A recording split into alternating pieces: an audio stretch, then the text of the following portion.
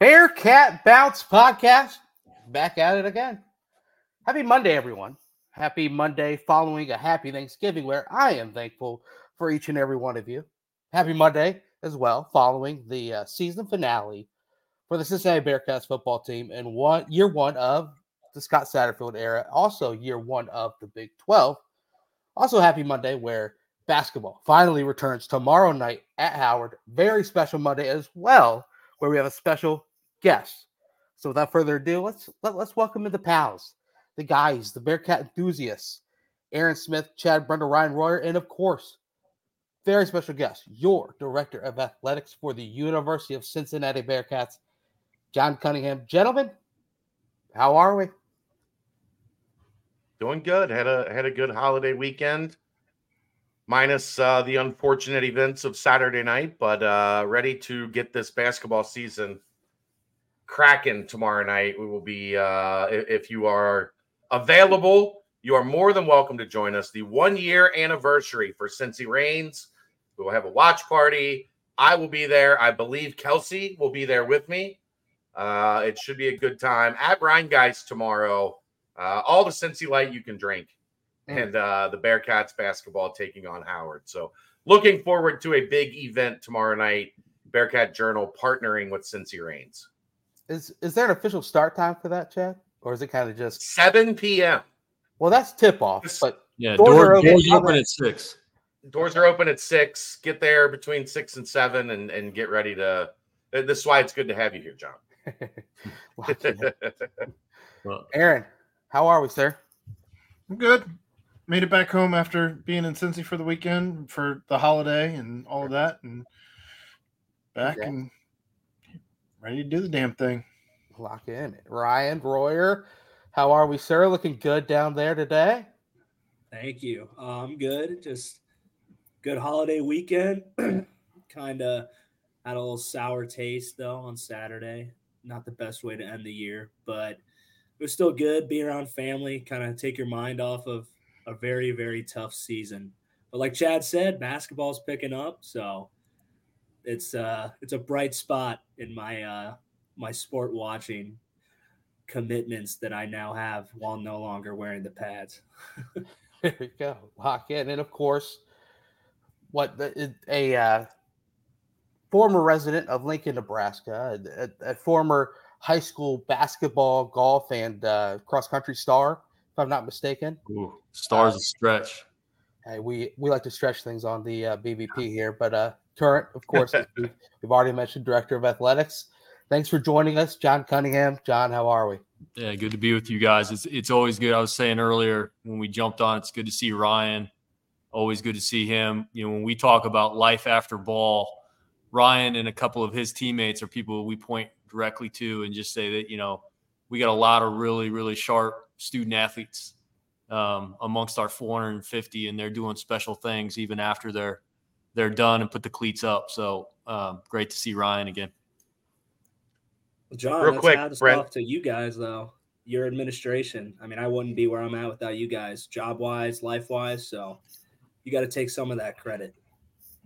Well, that's the beauty of what we do. And you know, as college athletics continues to be a little bit under attack and things are changing, at the core, I still think that we provide a really big service in terms of, you know, life-changing experience and you know, a lesson in leadership and, you know, tough times like we went through, but life can be tough and you gotta be able to, you know, bounce back and handle the good with the bad. And it was a rough year for football, but you know, these young men are going to be stronger for it. And let's bounce back next year and finish.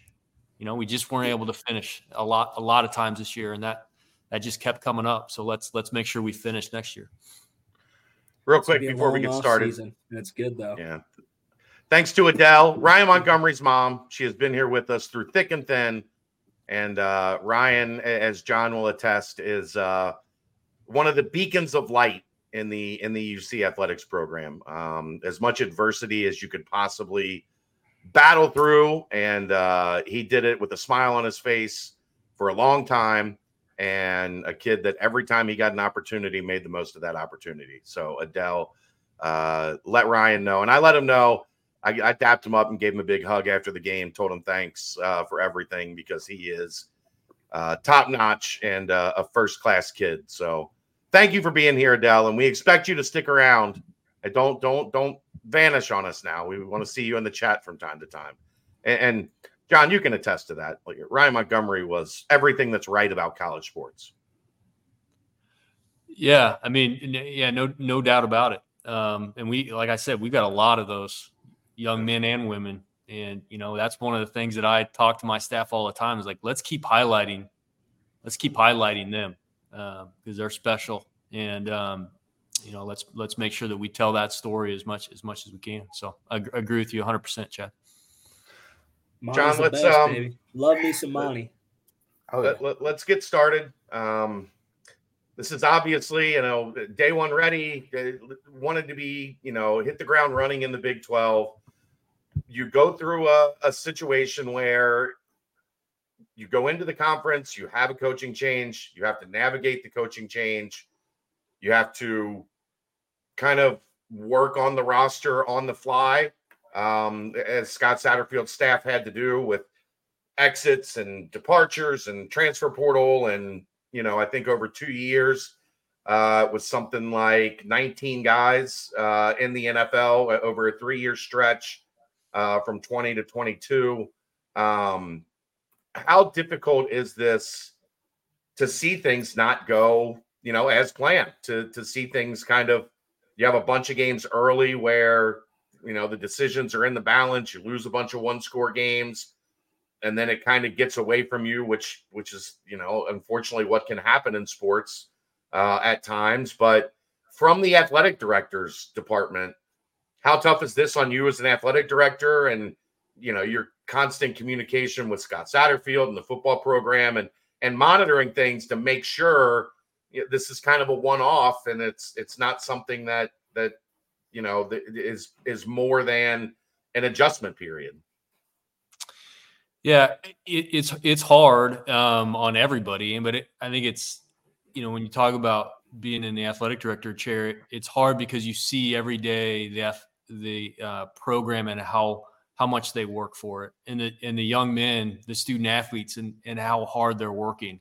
I think our strength conditioning program under Nico, it was really good leading up to this. I think that we had one of the things we pointed out is we didn't have a lot of injuries this year, and they look at soft tissue injuries, I think is maybe the wrong term, but they look at, pulled muscles and those types of things. We didn't have a lot of those. And I think that speaks to how hard they worked in the off season, but there's so much, and Ryan can attest, there's so much that goes into it all year. And you go out to higher ground and they put in so much work to learn a brand new offense, to look across and see, 30 new members of or probably more, 39 new members of the team, and try to figure out who those guys are and build some trust quickly. I think football is the ultimate team sport, and you got to trust and believe everybody around you is going to do their job. And that takes some time. And that's what higher ground is all about, is trying to build that. But, even in a couple week period of time, it's hard to build that. And, so, you go through all of that and you open up and you win a couple games. But to be honest with you, our depth was exposed, in my opinion. And I think that one thing we'll learn as we go into the Big 12 is you have to have depth at every position. You can't have holes. If you have holes at all, those teams are going to expose you for that. They've had years of recruiting into the Big 12 and building that youth and that depth up. And I just think that we just didn't have that strong depth. And some of that had to do with the new coaching staff coming in and the loss of some talented players and some attrition and some things that you do expect. But it's hard. Back to your original question, it's hard because I feel for our student athletes, our coaches. I feel for our fans. I never want to lose a game in Nippert. I think that place is so special. I was so proud of our fan base, the way they showed up all year. I was proud of the fans that came out for the Kansas game. That meant a lot to our young people and our seniors. And we don't want to lose. Nobody wants to lose. It's painful for everybody. It's hard. And so now, like you said, this is all about making sure that we don't go through a losing season again. I mean, that's, losing seasons, you never want those. You want to end on the side of having more wins than losses at a minimum. And certainly our standard is much higher than even that. But we know we got to build it and find the pieces. And that's been my conversation with this staff I was in with them today. And there's a lot of energy around, let's go. Now let's keep building. Let's keep figuring out how we're going to do this and build it the right way. And if you look at some of those teams that have had coaching changes in the Big 12, Kansas State, some of those programs, takes a couple years. You get your pieces to the puzzle in place, and then you get a chance to go from there and really build it. So that's what we're going to do. I want to rewind real quick on something you just said. I didn't know what to expect Saturday night. Plenty of tickets sold, but you had FC Cincinnati with a playoff game in town. You had a tough season.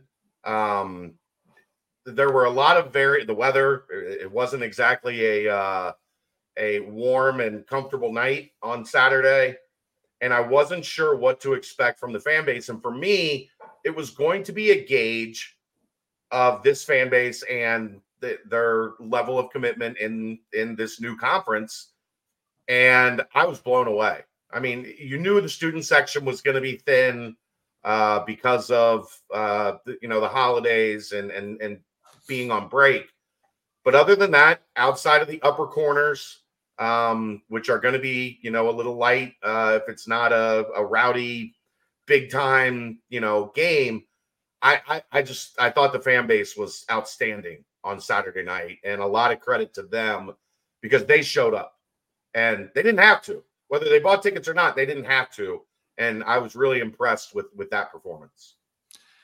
Yeah, I was too. We did a tailgate before the game. We did one every game this year. It was our biggest tailgate show out of the entire season. We did it inside of the TUC building and invited several sections of our season ticket holders and had our biggest crowd yet. And so that meant a lot to me. And then when you walked into the stadium, like you said, it still looked good. It sounded good. And a lot of people showed up for this team, and it means a lot. Now, at the same time, Chad, I understand how delicate this is, and I understand how important it is to keep this thing rolling because it's hard to build and easy to lose, and I really feel that. And so this thing needs to get going and going the right way because we owe it to our great fans that have put so much into this thing, and our former players. I had 3 or 4 former players that I was talking to on Saturday, and over different generations, and it just means so much to them to have Nippert the way it has been, because a lot of those guys played in a Nippert stadium that wasn't like that, and so it's very top of mind for me, and I know our coaching staff, but for me personally, to have that sellout streak, I told my ticket staff to work as hard as we could to get those tickets sold, understanding there's a difference between tickets sold and butts and seats. But I wanted to keep that streak alive going into next year because I just felt like it was one thing that we could really, point to in terms of momentum.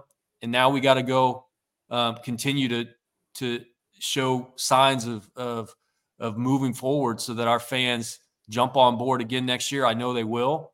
And then we got to come out and play well next year. So, yeah, Ryan, go ahead. John, you mentioned former players. I think being a former player, you just want to have teams out on the field, and the fans would agree with this. You want to have teams out on the field that make you proud to have played, make you proud to have either went to the university, or for fans that have just been going for years upon years. You want a team that just is relentless, is competitive. And I think a team that does that, I think you're going to have a way better product in Nippert. You're not going to be having blowouts at home like we've been dealing with this year. And I guess that's just one message that, as former players, we just want to keep reiterating, because that staff, I know they're trying to get a hold on of this culture and adjusting to the new ever-changing landscape of college football. So it's just like keep recruiting, keep building relentless competitors. Because I'm telling, sometimes that can get lost in the sauce, with football and having to adjust to the new NIL, the new transfer portal, all that, and trying to put your scheme in, trying to build a culture. And that's why I feel for these coaches.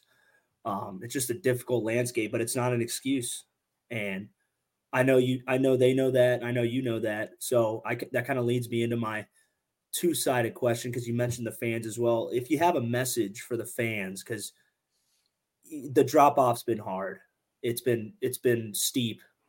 What message would you be to the fans to say, hey, how do you keep the faith in this program, and how do we rebound from this? And is there something that you can kind of put into words that can describe your vision moving forward? And the second part of the question is, how are you saying that to the coaches as well? Because they're trying to get a grip on what it means to be a Bearcat. So what's your kind of word of advice to instill that vision in the fans and the coaches? Yeah, I think that's a great question. So a couple things. I think, if you just go back to this season, and you look kind of through the whole length of the season and kind of the ups and downs, you knew that there were probably going to be some ups and downs. But I would say, we outgained 7 of 12 opponents, and we were in, we had 1-score games most of the way outside of Oklahoma State, and then toward the end we struggled. But our last 2 games, don't forget, a bowl game was not a possibility. And for all the right reasons, we were playing a lot of guys that hadn't played. To Ryan, to your point, do they have the heart to go out there and just compete and play? And let's get some of these younger guys some minutes that they haven't had, especially in the second half. If you look in the second half of West Virginia and Kansas, we had guys in there that had not played minutes, especially on defense in the backfield and things like that. So no excuses. There's never, we've got to compete and make tackles and be in the right places and stop people and score touchdowns. But I do think that there's some things to point to. We were 5th in the country in rushing. Our offensive line comes back. We've got a really a show out running back in Kiner that hit 1,000 yards and just runs like you, Ryan. You said you want guys that play hard. Corey Kiner runs hard, right? He plays that way. And so I think we have some things to immediately point to there. We've got to shore up some areas and just get some dudes that love to play football.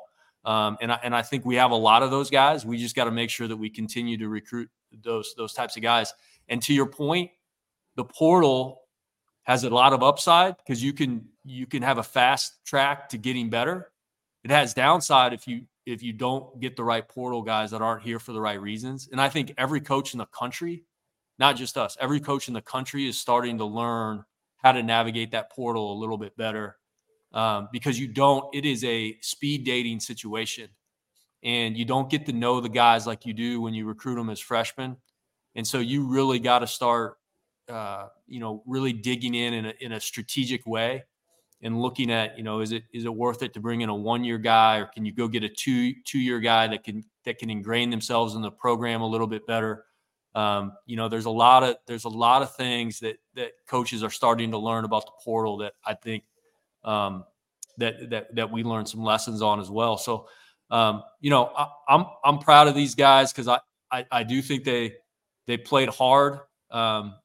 And I think that we had, like I said, I think we had some depth issues, and we were probably playing some guys that weren't quite ready for Big 12 at times. But that's okay, because that's part of growing and getting better. So, let's look for improvement. Let's look for that edge that we should be able to have at Cincinnati, and let's go win ball games next year and win some of those close games and make sure that we finish. How many times were we inside the 20 early in the year and didn't get in? That could have flipped our season right there. So you could point to several things that could have made this season a lot different. We just gotta make sure we finish next year. so the wins and losses obviously are what they are, and can't go back and change those. But can you harness and find success in big noon kickoff, Fox coming? That was a wild atmosphere, a lot of excitement going into that. Obviously, year one of the Big 12. I thought a lot of excitement at each tailgate, a lot of excitement, on the road, and it seemed like overall take away the success on the field, but in the end, that's all that matters. It seemed like there were some successful situations and moments and scenarios that you can draw from and try and pinpoint those as something that you can use as momentum moving forward. Yeah, I mean, I think that's what I was getting at. Now, at the end of the day, it's W's and L's, and to Ryan's point, how hard we play. We don't want to give up easy scores. You don't want to have bad turnovers. You don't want to make mistakes you shouldn't make. Those are the things that you gotta, you never want a fan base that kind of shakes their head. And at times, I think we had some of those moments, right? So that's what you're sure up. But I do think if you went back and looked at certain games, you'd say, man, we were either right there, or if we just finished or didn't make this play or that play, momentum's a big deal in every sport. And if you win a couple of those games early, I think momentum shifts and you have a different story to tell. But that didn't happen, and so you learn from that, you move on, but we've got to get back to what we know, which is tough, hard-nosed, disciplined football. Yeah. Sorry, John, it sounds like your message is really, keep the faith. We're close. There's a lot of things that we need to get better, but we did a lot of good things, and we have momentum going into next year. So kind of keep the faith. Am I correct in assuming that? Yeah, and I also think that you look at kind of the Big 12 and what the Big 12 looks like year to year, which is TCU's on top, then TCU's on bottom. Oklahoma State's on bottom, Oklahoma State's on top. Iowa State's on bottom, Iowa State's on top. I mean, it's just that is that league in the parity. So it's driven by just kind of the breaks you get throughout a year. I think a lot of it for us again has to do with depth that we're creating. Because if you have an injury or two, you got to be able to withstand that. And then everybody knows that it's a quarterback driven league, just like everything else. You got to find that piece, and you got to have a lot of pieces around it. But we've got to be better. Listen, I can dig in and talk about it all day, but everybody knows and feels it, right? I think maybe that's the point. I think more than anything is I feel it. I felt much differently about the Baylor game than I did about the Kansas game, right? I felt like we played pretty freaking hard in the Baylor game, and it just didn't go our way. We made a couple mistakes, and just those are different feelings than when you're in a game and then it gets out of hand. That doesn't feel good for anybody. So,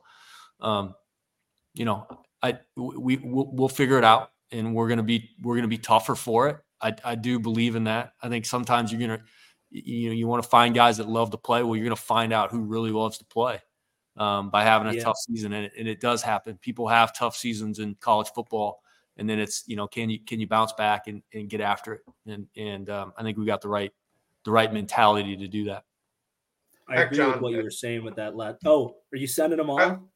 No, I was going to say real quick. The conversation around West Virginia the entire offseason was not when Neil Brown was going to be fired, but like how many games into the season before they fired him, and they go 8-4. Like in this league, especially, there's such a roller coaster. And I would say even more so now with the two teams that are leaving.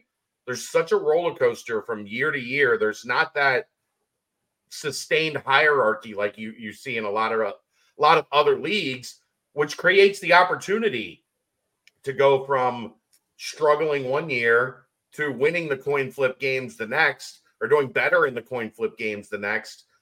Because I talked about that a ton in the off. This is a league of coin flip games. Are there probably, unless you're at the top, are there probably going to be one or two teams that are really good, one or two teams that are having a down year? Yes, but everybody else is like this. And that's not most leagues. Most leagues, you don't see that.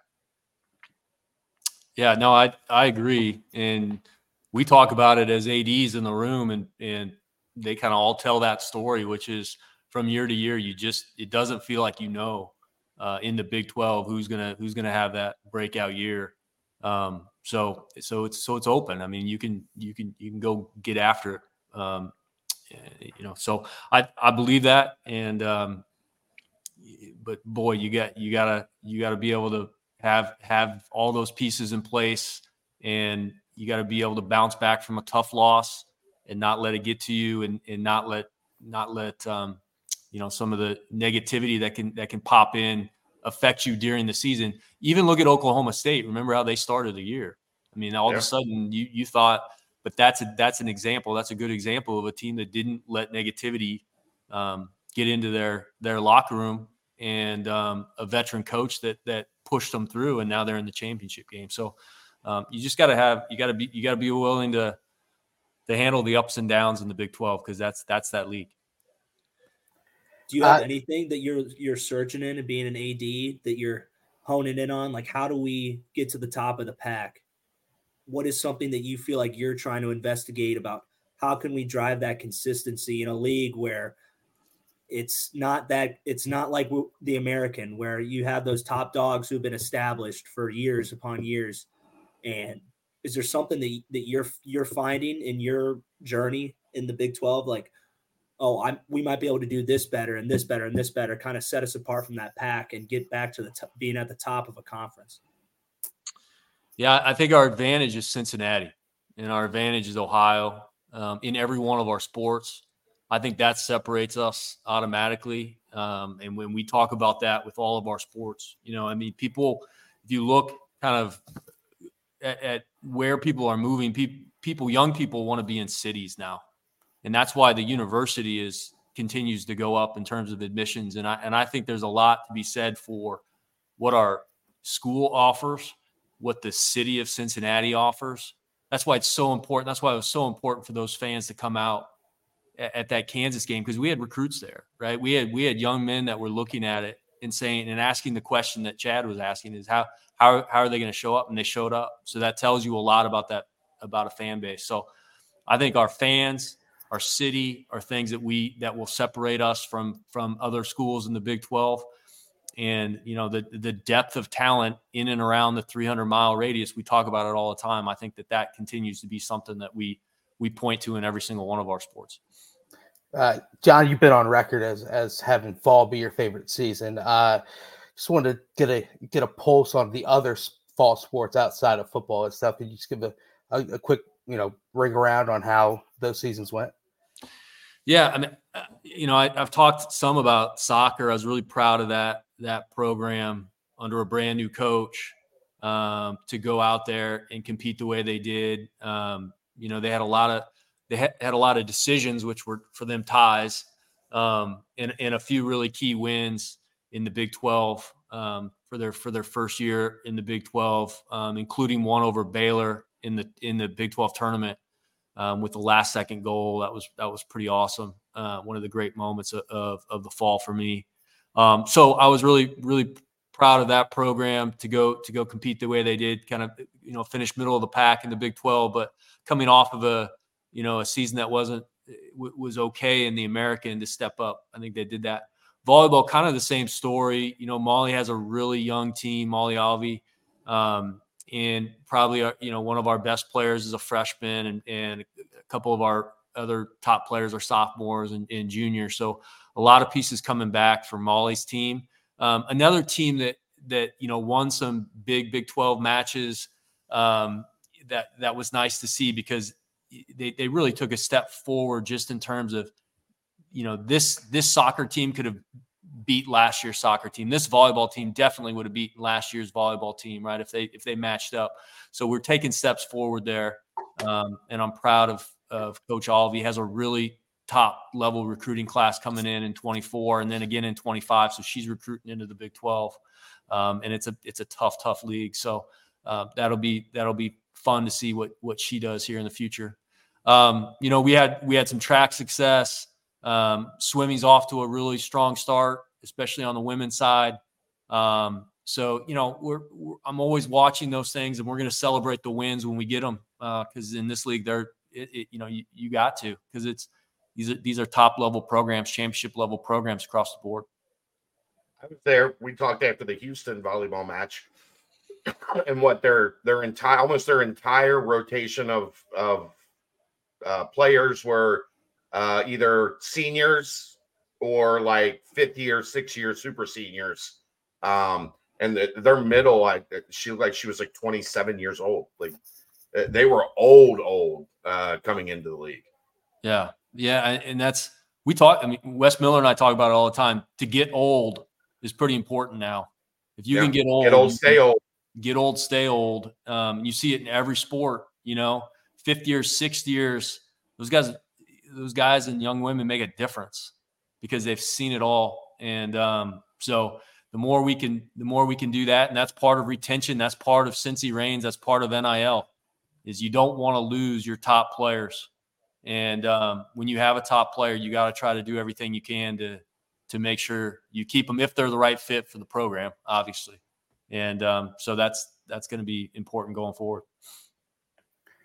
I want to have one more question on football. You were part of the whole Athletes Village when you were at Minnesota, and you mentioned how you thought potential recruits would view, how they would view the place during their official and unofficial visits. Is that kind of what you envisioned a bit with the indoor practice facility and the performance center? And also, can we get a little update on the progress of how that's going?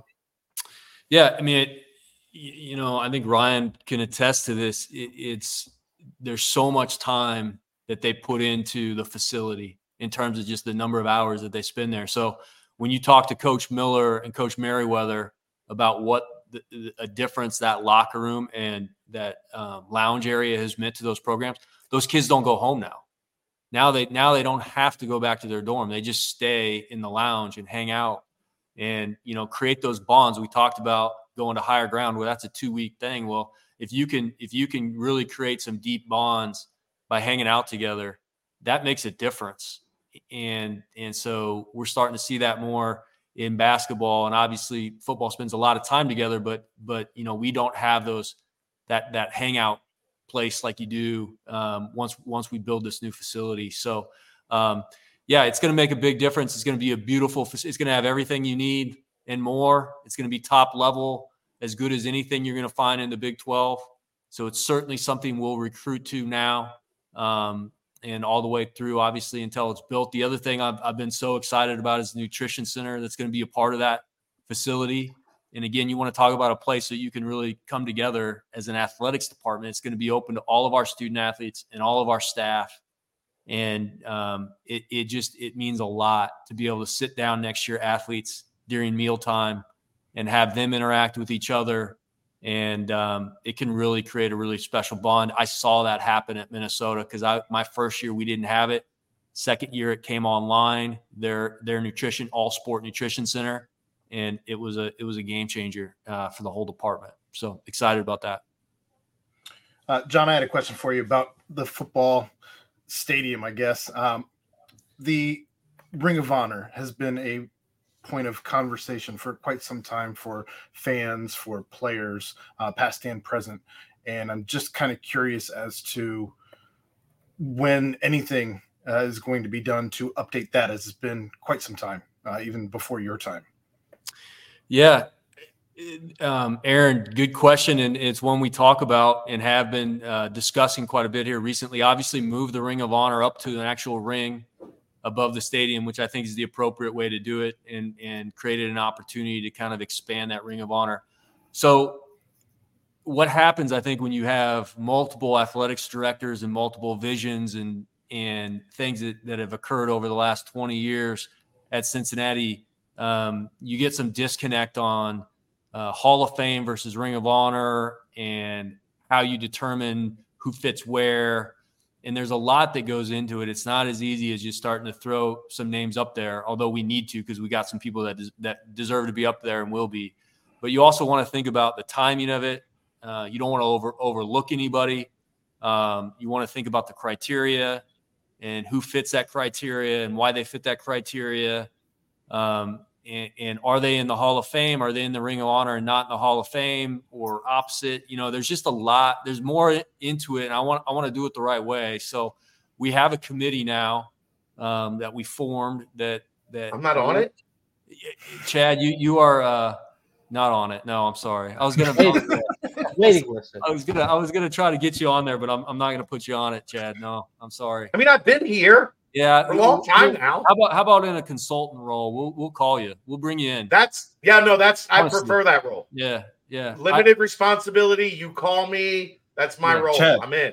But you got to graduate from the school to be on the committee, Chad. No, you don't. You got. Honestly, we're going to call a lot of people. We've talked about that as a group. We said we've got to reach out to those that have been around, and really understand this place and understand what it means to be up there. But so we're going to do it. I could have really made this answer short and just said yes. We're going to put the people on there that need to be up there. We absolutely are. We have a lot of people from a couple different generations that should be up there. So look soon to start having new Ring of Honor inductees as well as Hall of Fame inductees. We want to do that the right way too. I got a great promotional idea. There's these two guys I know that run a podcast.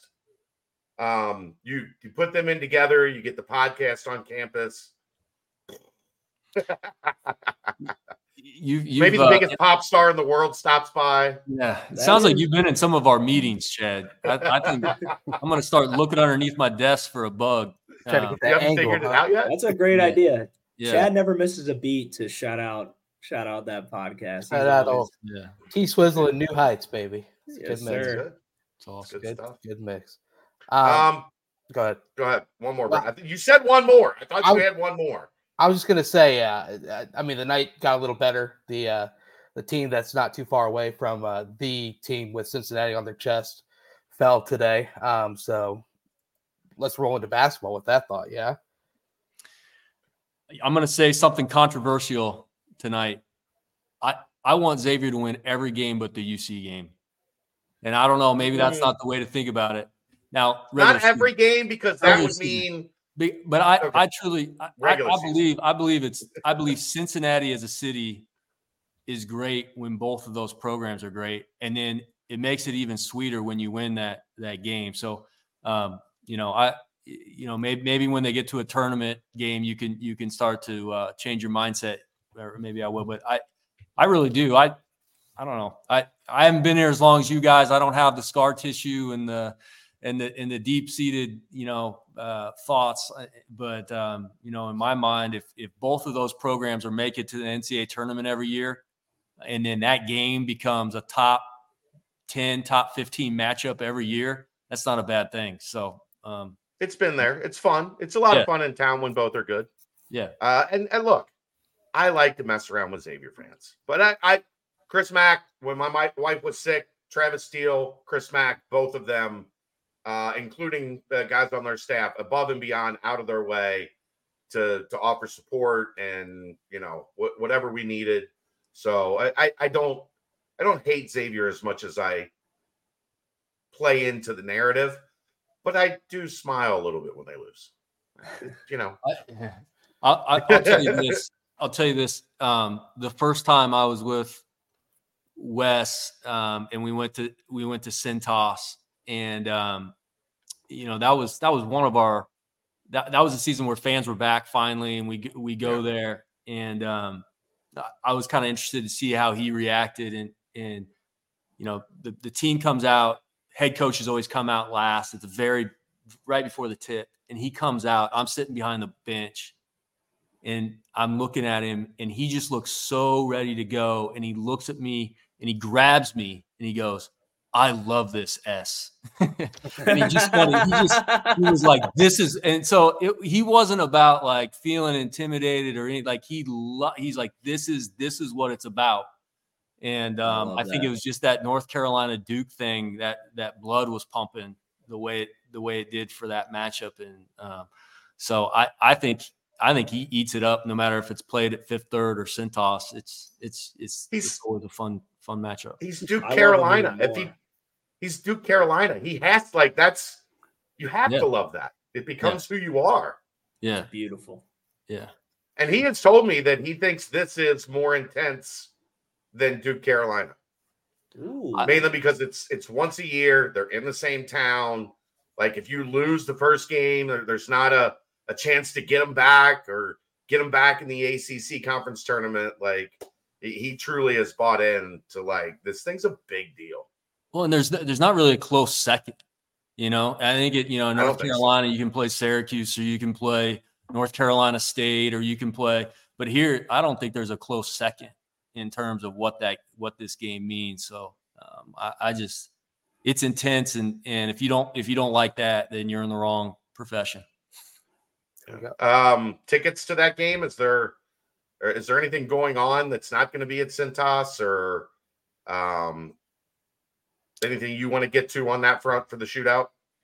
I'm sure there will be around town. We don't have anything specific, Chad, in terms of a watch party. We have you mentioned the Howard watch party here coming up. So that game's on ESPN Plus. So check that out on Tuesday. I do want to talk about, Dayton.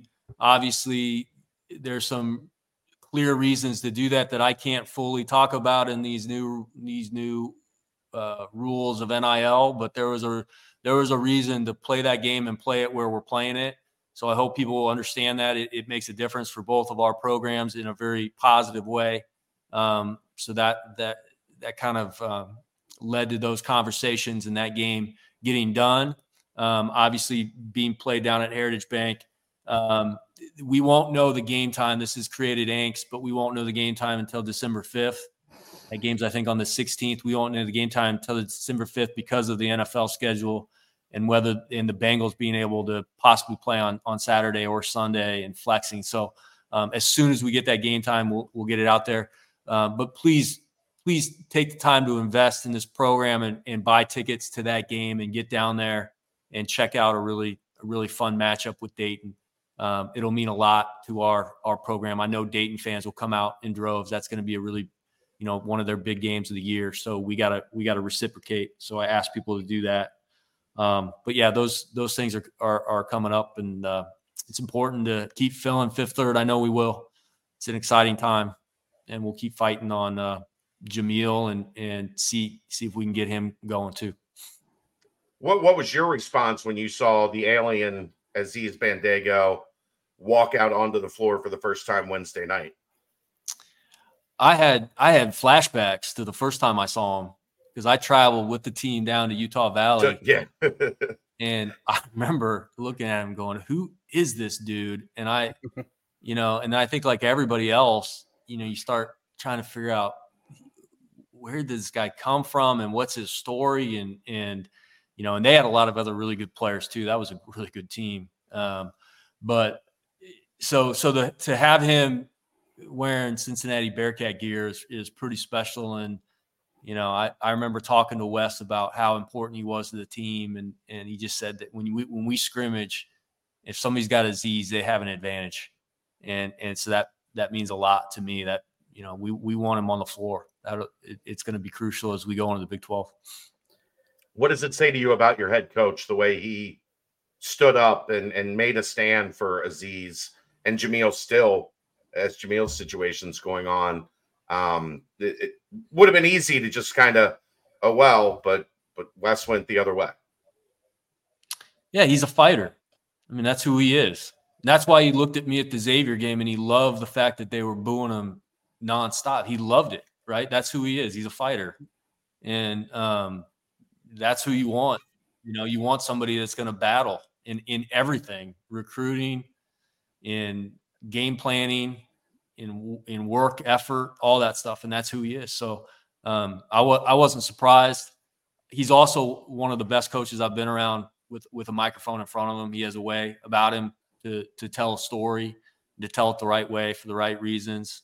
When he did his press conference for us, I went in to see him 10 minutes before the press conference. And I'd typed out my entire press notes and I knew exactly, I've been practicing and I go in there and he was just starting to take notes.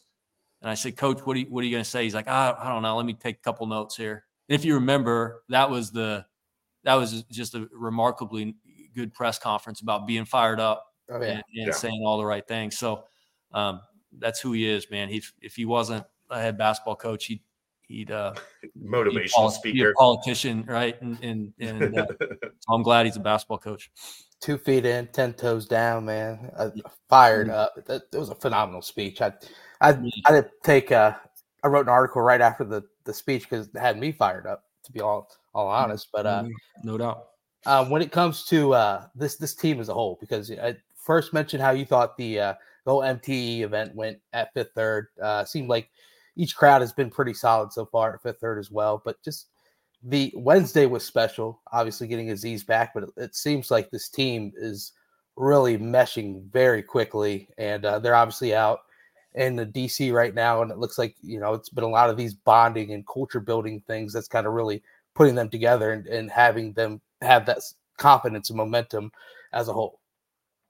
Yeah, I thought that was really cool. Number one, to play Howard, an HBCU and the history of that program, and to go to DC, and then to take the extra day to go down there a day early because of the opportunity to get around and see the monuments. And most of these young men haven't done that, probably. I'm fairly sure. And so to get a tour, then a private tour, I think tomorrow, of or maybe probably no, it would have been today, of the African American History Museum, right? And that means something, and that's special, and that's a bonding moment, And so it's just doing all those right things by these young men because it is about experiences as much as it is about anything else. You remember that for forever. But yeah, I'm obviously proud of this program and what he's got going and how tight knit they are, and I think that will pay dividends as we move through the year. And maybe slight lesson in patience when things weren't exactly built immediately when he got here, and now in year 3, ground feels a lot more stable, right? Yeah, and I know he's talked about that. He's talked about that with me. Wes has talked about that with Coach Sat. It's that first year is tough.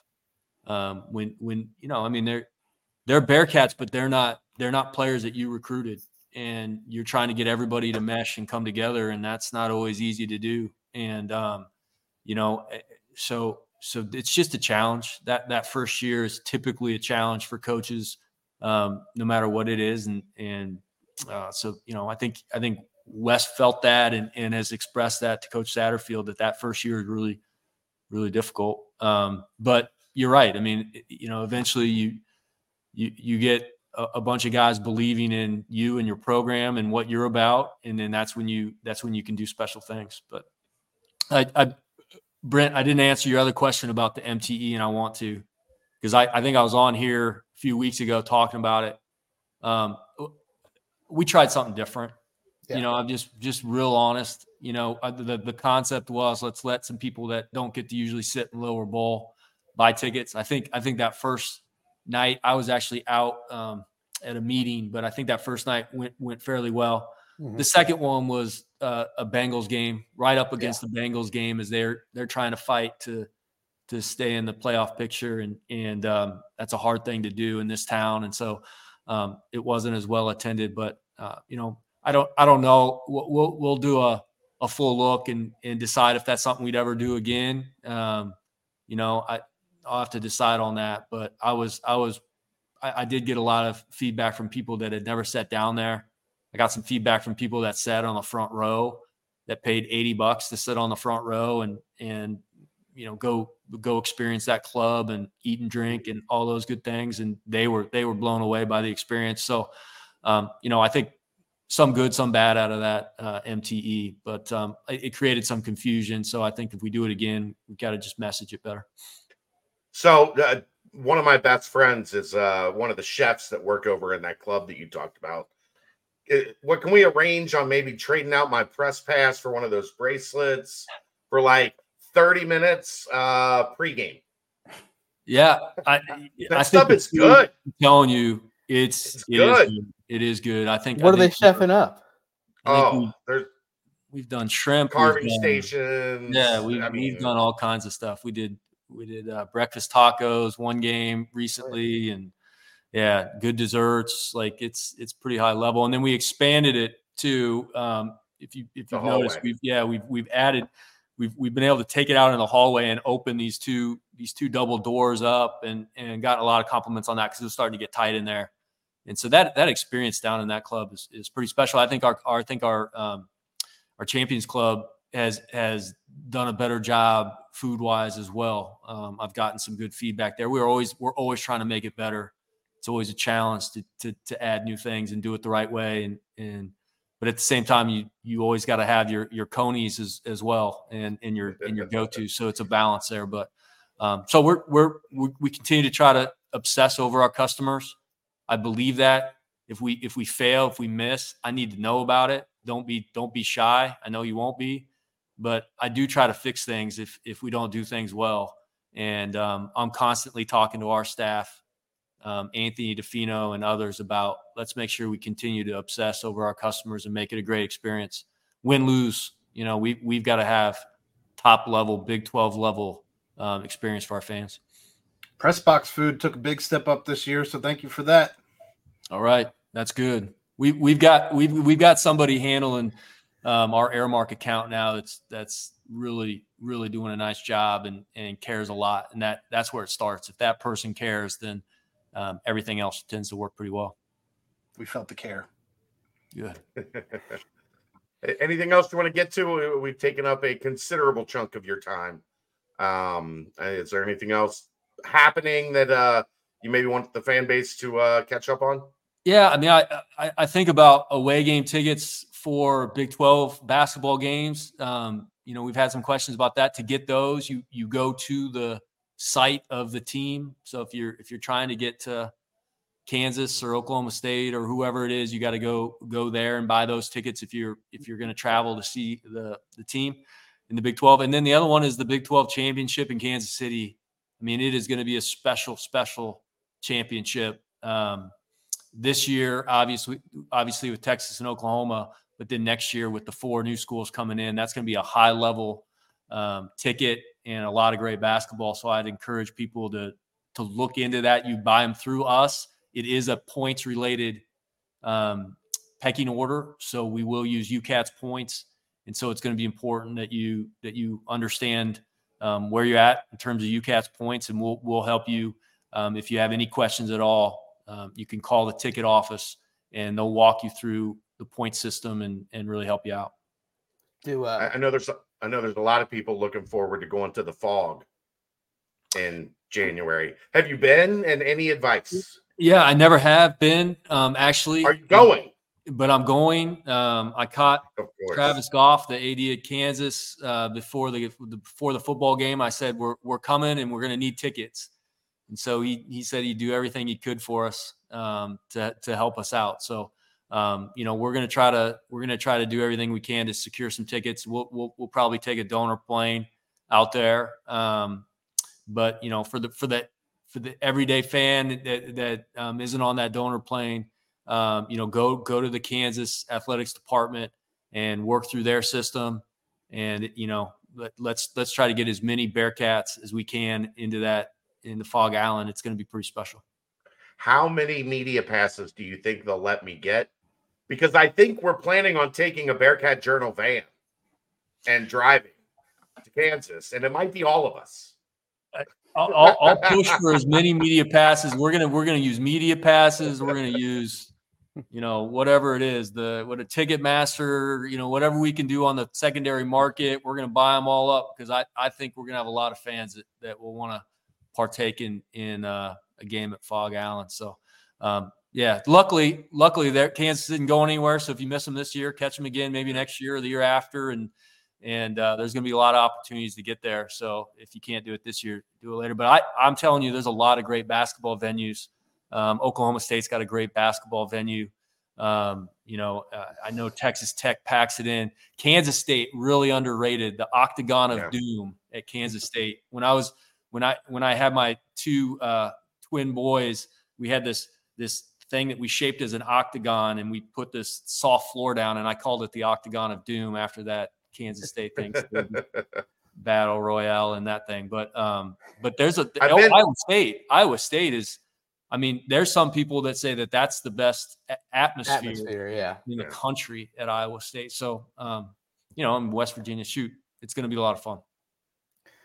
Can't wait. I know. And until you actually get to the week of the games and you go, ooh, they got what three opponents this week? Well, that stretch with Kansas on that Monday, it's like boom, da boom, da boom, da boom. And then Kansas's big Monday, which, I mean, no one's complaining. That's just high-end basketball week in and week out. So we do all have to remember that you don't have to win every game in the Big 12, right? I mean, you go 500 in that league and you're in pretty darn good shape. So, let's protect Fifth Third, win those home games, and then find a way to steal a couple on the road, and we'll be in great shape. Amen. All right, John, your jump man looks nice. By the way, yeah, thank you. You made the switch to basketball. Yeah, what's that? Yeah, I did. I officially did. I started digging into my closet a little bit. So I got – hey, real quick, I was with Coach Merriweather recently and got to see them play. Yeah. They had a big 20-point victory over Kentucky. Yep. Their 3 losses are to top-ranked Louisville, top-ranked Colorado, and top-ranked NC State. I think they're all in the top 15 maybe. So that program's playing hard, and you get a chance to support our women's basketball program, please do so. That was a loaded Paradise Jam that they were in, man. Yeah, it really was. So, but anyway, so she's doing a nice job and has some nice pieces, and so support that program too. But Abby Jump's dad was a coach on my city championship baseball team and also my 6th grade teacher. So I've literally known Abby since she was a toddler. She's got the best swag of anybody in the department. She goes old school. She goes old school Bearcat stuff, and she buys all this vintage stuff. She had on a pair of Canes. Anybody know what Canes are? K-A. Yeah. She had on this pair of Canes and had all these Bearcat stickers on them, and I mean, so she's got she's drip. First rate. Her dad did not have that kind of style. Yeah, I don't know. He was an excellent teacher and coach. Yeah. Well, she's a great person. That's a great staff, a fun staff to be around. They really like each other and work hard. So, and Abby Owings, one of her teammates, was one of Kelly's primary nurse for 4 months. She's high level too. I'm telling you. Yeah. So, yeah. All right. Appreciate you. Thanks, John. We'll talk soon. All right. Thank you, John. Thanks, John. Good to see you guys. Good to see you. I mean, Les Miller last week, 50 minutes. Athletic Director John Cunningham this week, 57 minutes. What the hell's going on? What next week? What are we going to do? Have a first-team All-American? Taylor Swift. Former first-team All-American on the show? Can't wait. We're going to have Aaron Taylor Swift exclusive interview. Just the 2 of them. Just gonna play this game without Ryan this week. We definitely need to get T Swift on the show somehow, some way, if that's possible. Go ahead, Aaron. My bad. Let's get a timestamp on that bad boy. Dang, Royer. They sued you out, man. Yeah. Let's get a timestamp on this bad boy. Quick Paper Supply, your local and family-owned restaurant supply company for all your non-food products. They service over 150 restaurants with weekly, low minimum next-day deliveries. They provide a wide range of food service products from to-go containers, cups, custom printed products, eco-friendly, and much more. They also have cleaning and restroom supplies for all your janitorial needs. Call Nick, 513-470-2029, and reference Bearcats for 20% off your first month of purchases. Boom. I was gonna make a funny about. I was gonna say, so does your UCAT's points decide how close you get to be to the stage when DJ Shaq Diesel's up there? Blair, I stayed away from it. It's a good thing you didn't. That was good discretion.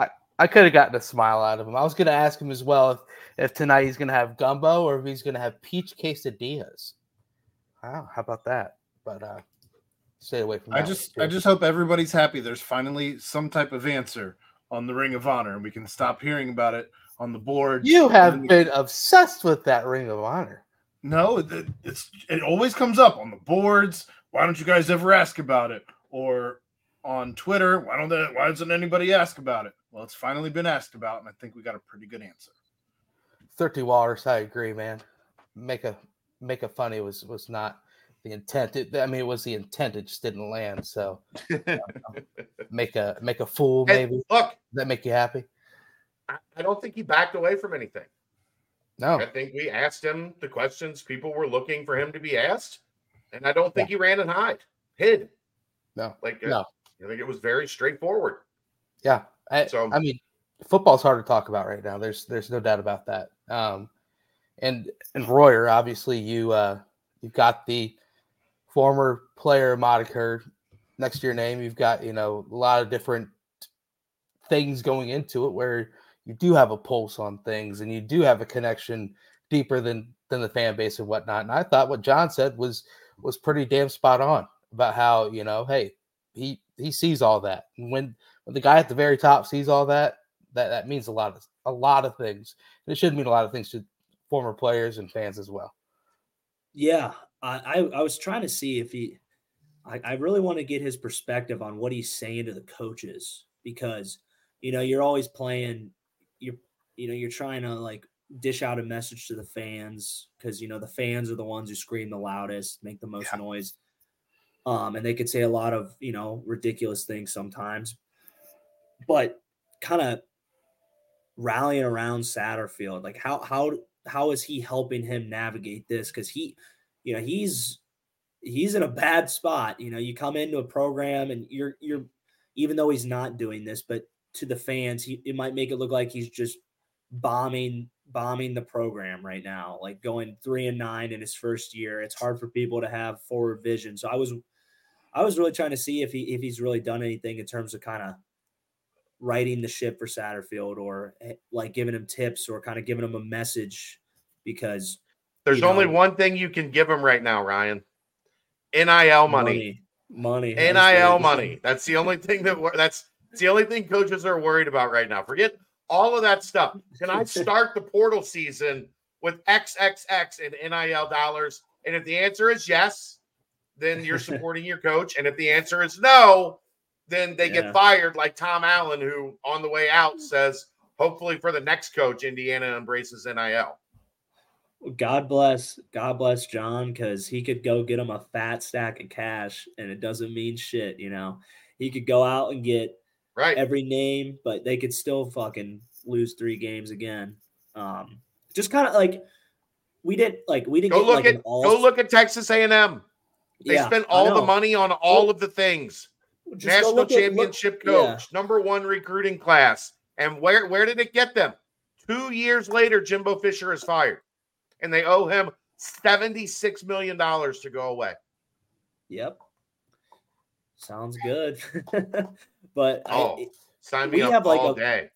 We got a little dumbed down version of it with our team, because not that we had like an A-list NIL poll, but we had some names. We had some guys who were like, well, this seems to address these problems, or this problem at different position groups. And it kind of, it all kind of shit the bed when push came to shove during the year. And John was alluding to that with depth, because you can only fill so many roles. You can't fill 50 spots in the transfer portal. Like you need like 40 to 50 solid players on a team, because you can't just have 1 and 2 deep. You got to have 3 deep at sometimes. You got to have a stout special teams with look no farther than the NFL. 53 players. That's what the NFL has deemed. You better have 53 good players every Sunday. Yeah, they're ready to go. It's not like you don't have guys like me who are like 4th string linebacker and like 2 special team unit guys like that. It's different. And Bearcat legend. God damn it. Yeah, don't forget that part. But it just shows that you need depth. Like you can't just have 20, because that was something Fickle staff really caught on with we need 22 guys on offense and 22 guys on defense, and 1A guys and 1B. And then there sometimes their crazy asses go, we need a C, we need a 1C here, just like stupid shit like that. But it makes sense, because Sammy goes down. You need 2 guys. You need at least 2 guys behind him. shit, you need probably 3, because what if one guy gets hurt? What if 2 guys aren't playing well? What if someone else goes down somewhere else in the secondary and you got to rotate shit around? Well, yeah, and I mean, it's a play-by-play basis too. I mean, like the 1 or 2 series that the backup is out, now you do have that third stringer in or something along those lines. That's when the opposing team could exploit that and get a quick touchdown or 2.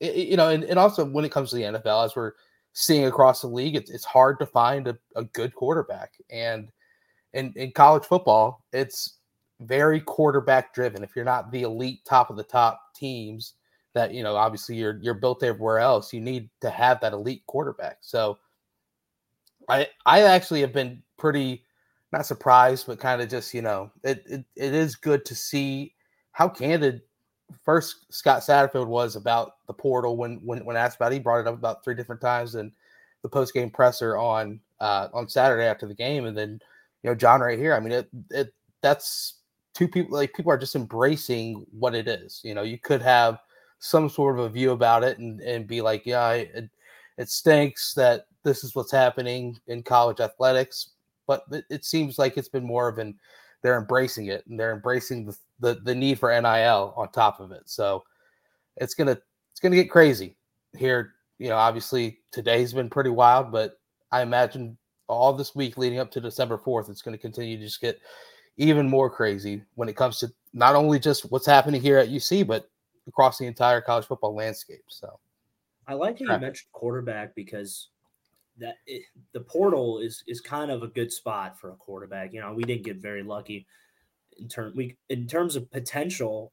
Landing Emory Jones, I think the potential was there, but execution didn't turn out to be. But I think it's the portal with quarterback wise. I think you can get guys that have good experience, and as long as you can feed the offense into them, I think the portal is a great way to go get a 5th-year quarterback looking for a 6th year, or a 4th-year quarterback looking for a 5th year at a smaller school, and he wants to make more money and stuff like that. I like the quarterback position in the portal, but sometimes when it comes to, position players like on the O-line or in the secondary, when you don't have a lot of tape and there's not a lot to judge off of unless you get them into a game, that's when it gets kind of like, well, do we want to build a whole freaking defensive backfield in the portal?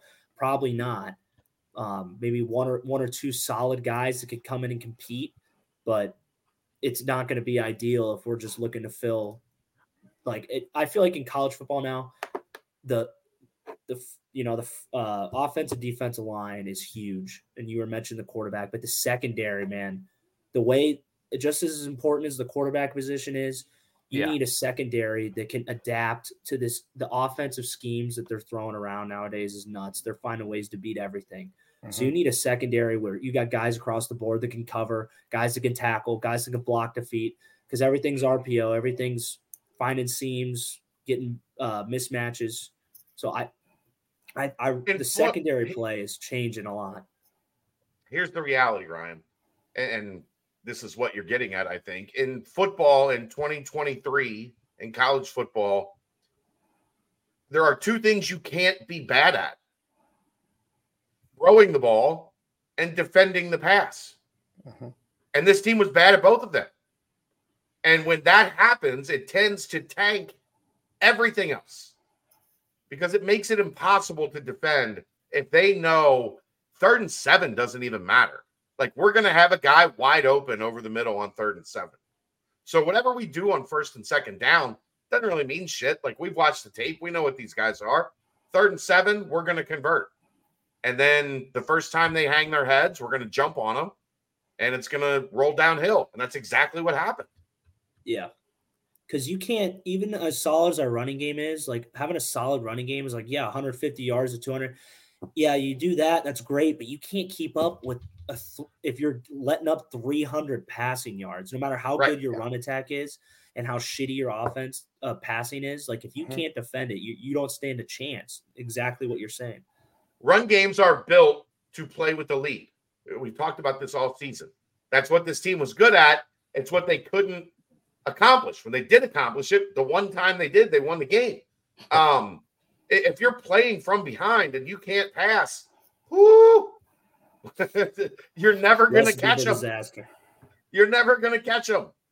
I think the whole fan base saw some pretty eye-opening things as far as stats that are crazy, but maybe in the grand scheme of things, like what you guys are kind of getting at, really don't mean too much. Like time of possession, you might as well just throw that out, and overall plays ran, probably throw that out as well. I think explosives, and I'm sure this is what, you're really starting to see the staff is probably going to want to hone in on as well. Explosive plays is something that they probably want to get established because I mean, you can finish top 10 in the country in rushing, but if you're running 70 yards and then getting stopped at the 5 and having to kick a field goal, then that's not good. Yeah, in the end, it's not right.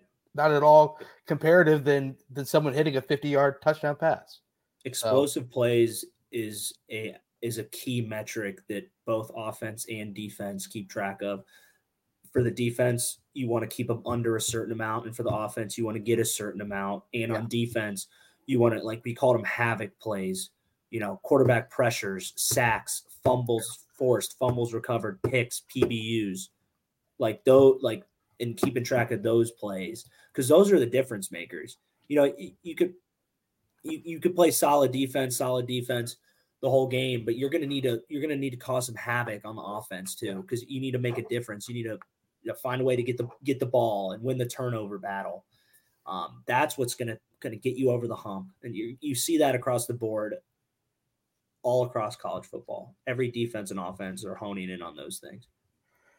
Which I mean, Chad, you mentioned it coming into the season, the the bright spot being the defensive line, but also kind of the tough spot being, can they pressure the quarterback? They're really good at kind of clogging things up in the middle and making it tough for, certain aspects of opposing offenses. But in the end, we saw this group didn't quite get after the quarterback the way that we all hoped coming into the year. They didn't quite at all.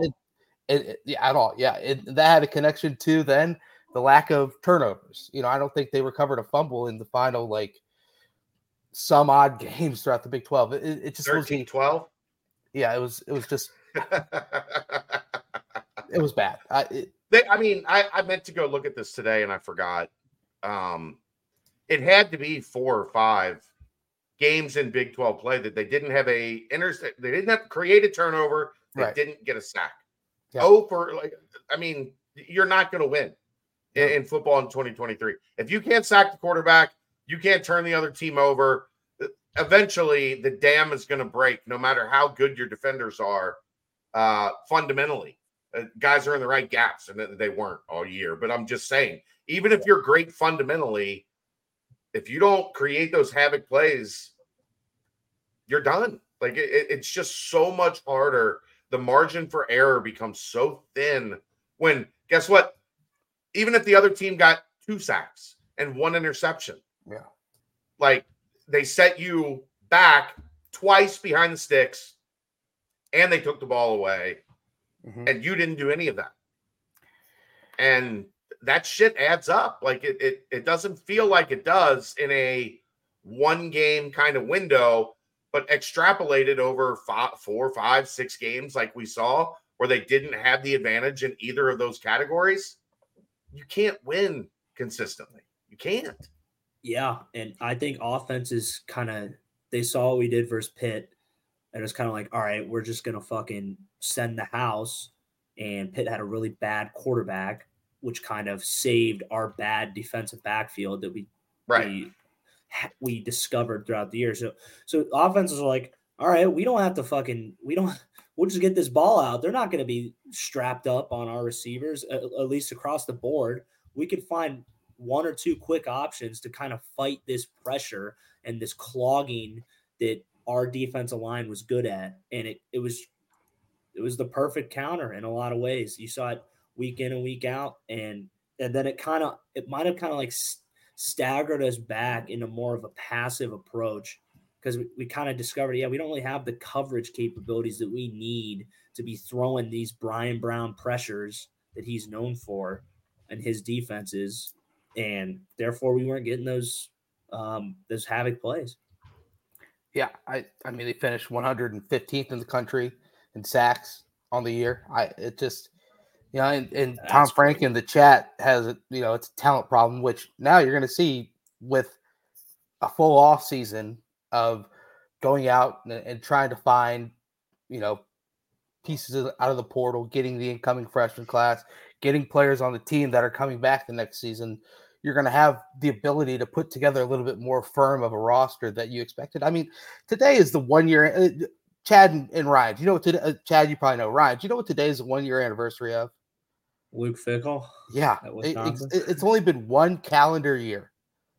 That's mind-boggling to think about.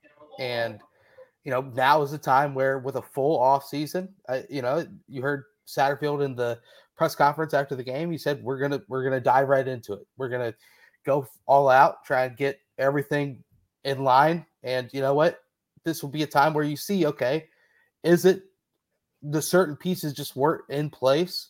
And it might take more than just this one off season, but you're going to start to see the pieces that they do target and had more time to target come and be on the squad. So I think that's something that definitely will be something to track as the whole entire transfer portal season goes on and leading into the off season as well. Yep. But I don't know.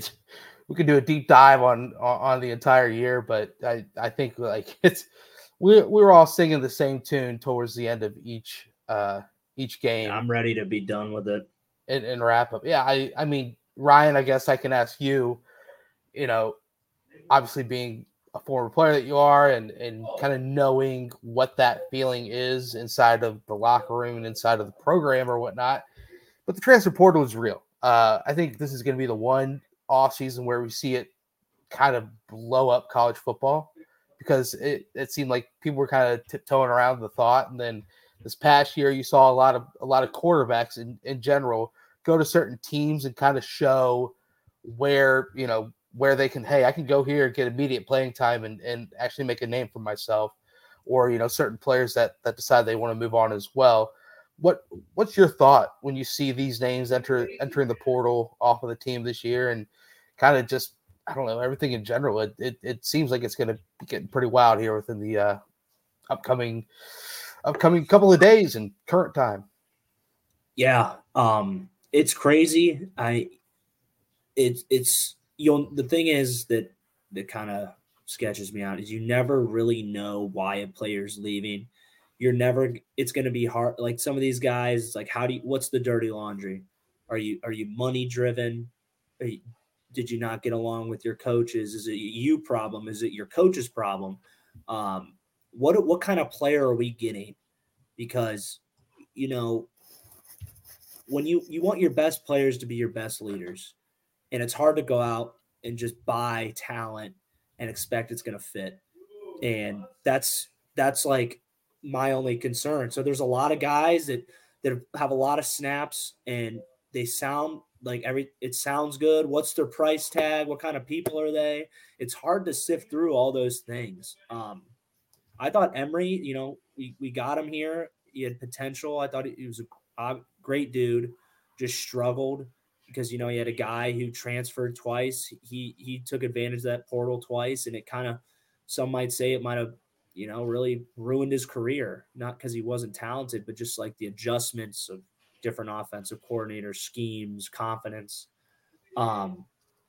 It's considering all those things and different players that we have. It's just hard. It's crazy. It's like the NFL free agency, but worse, because there's more people and less identification for them. So yeah. I don't really know what to think about what to expect. It's going to be crazy, man. Today was crazy, seeing the guys going that are going, and you're like, well, I wonder how crazy is it going to be crazy disappointing or crazy exciting to see who we bring in? You have no idea. Yeah. Chad, your pulse on kind of the day. Obviously, this is expected. I mean, you see it all around the country, really. It's not quite just like everything's going wrong, everyone's entering the portal. It's something that is just college football now. Well, it's also exactly outside of one player. Jeff, I disagree with you on it. There was so far, there has been one entry into the portal that I'm confident the staff would have preferred to have back. Right. And that's Miles Montgomery. And to no fault of Miles, I understand Miles believes he's RB1 somewhere. Mm-hmm. And it's going to be Corey Kiner here. Corey won the job. So does that say bad things about Miles? No. It says he has an ambition and something he wants to accomplish, and he's going out and trying to achieve that. Right. More power to him. That's how this works now. It's far more transactional than it's ever been.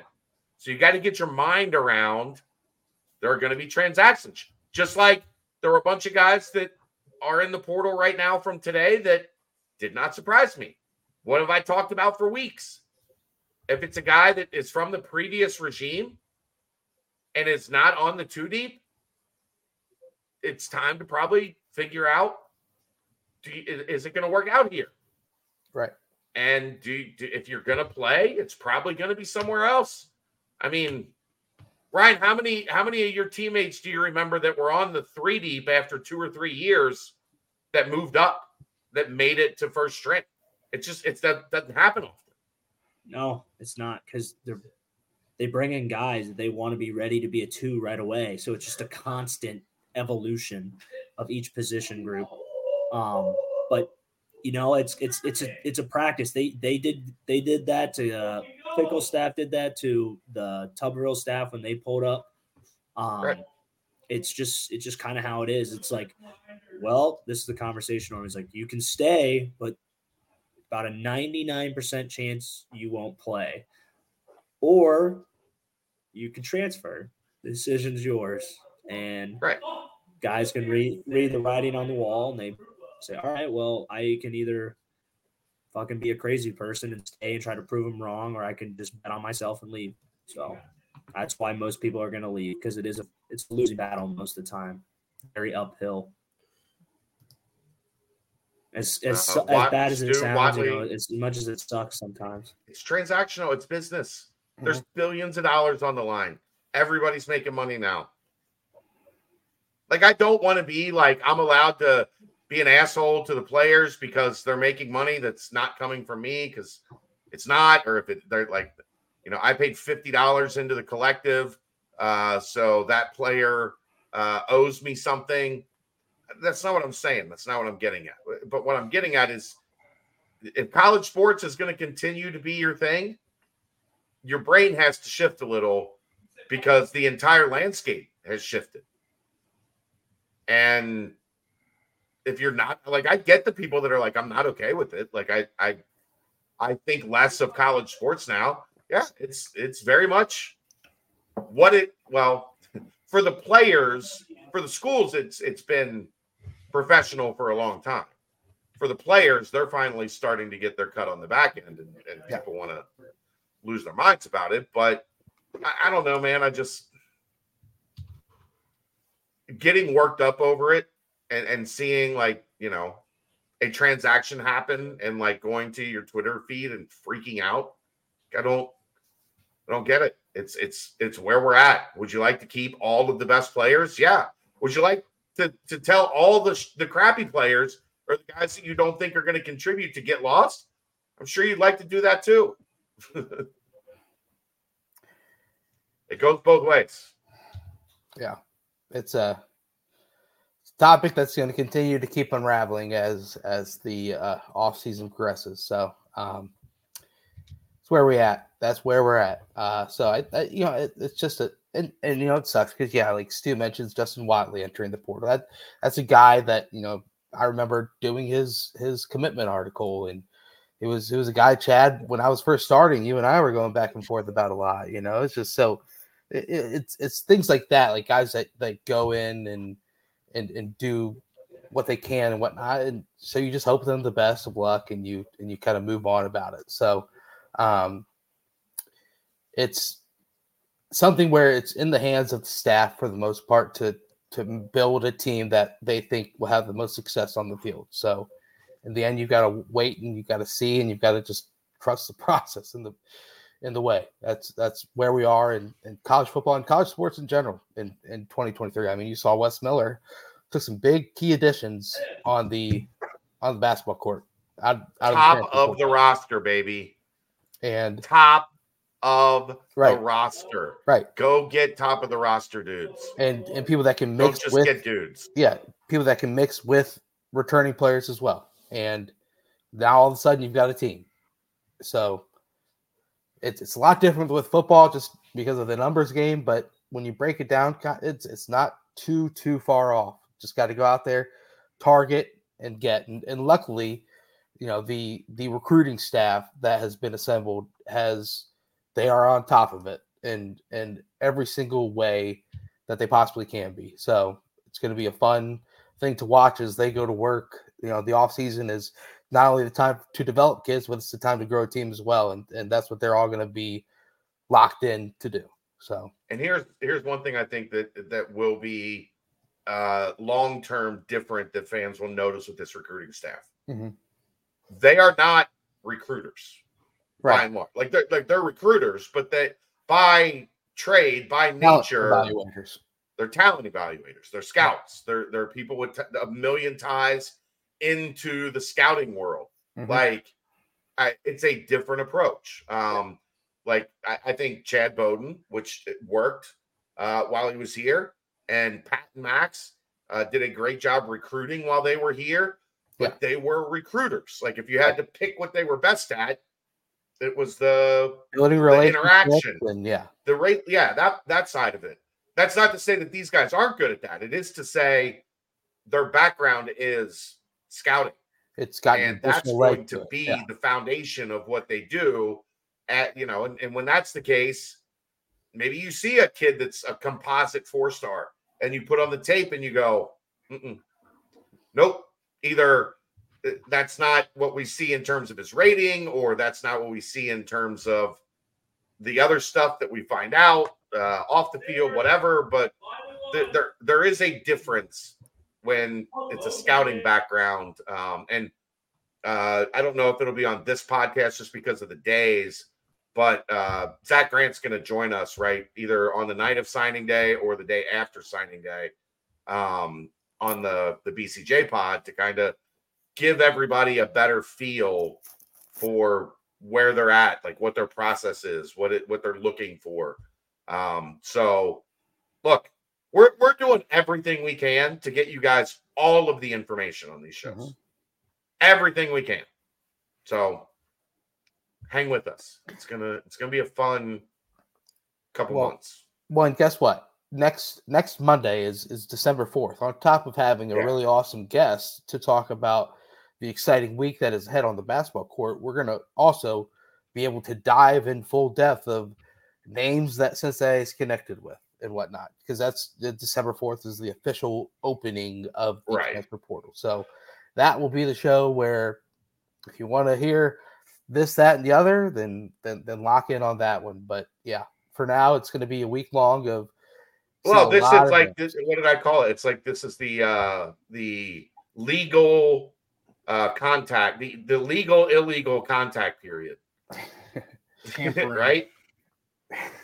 Yeah. But the NBA just decided like we're not going to make you wait until that day because everybody on that day, all the deals were done. So now there's a legal tampering period that leads up to the tampering period. Golly. Well, and so Chad, as you glance over to the chat, I'm sure you can't really reply to any of those questions. So just a wait and see approach until next week. Yeah. I think Brendan Sorsby will be somebody absolutely that UC looks at. It makes sense. Yeah, it does. Now I will say this, like when, I've been told many a times this is going to happen. A lot of the times it does happen. Right. And some of the times it doesn't happen.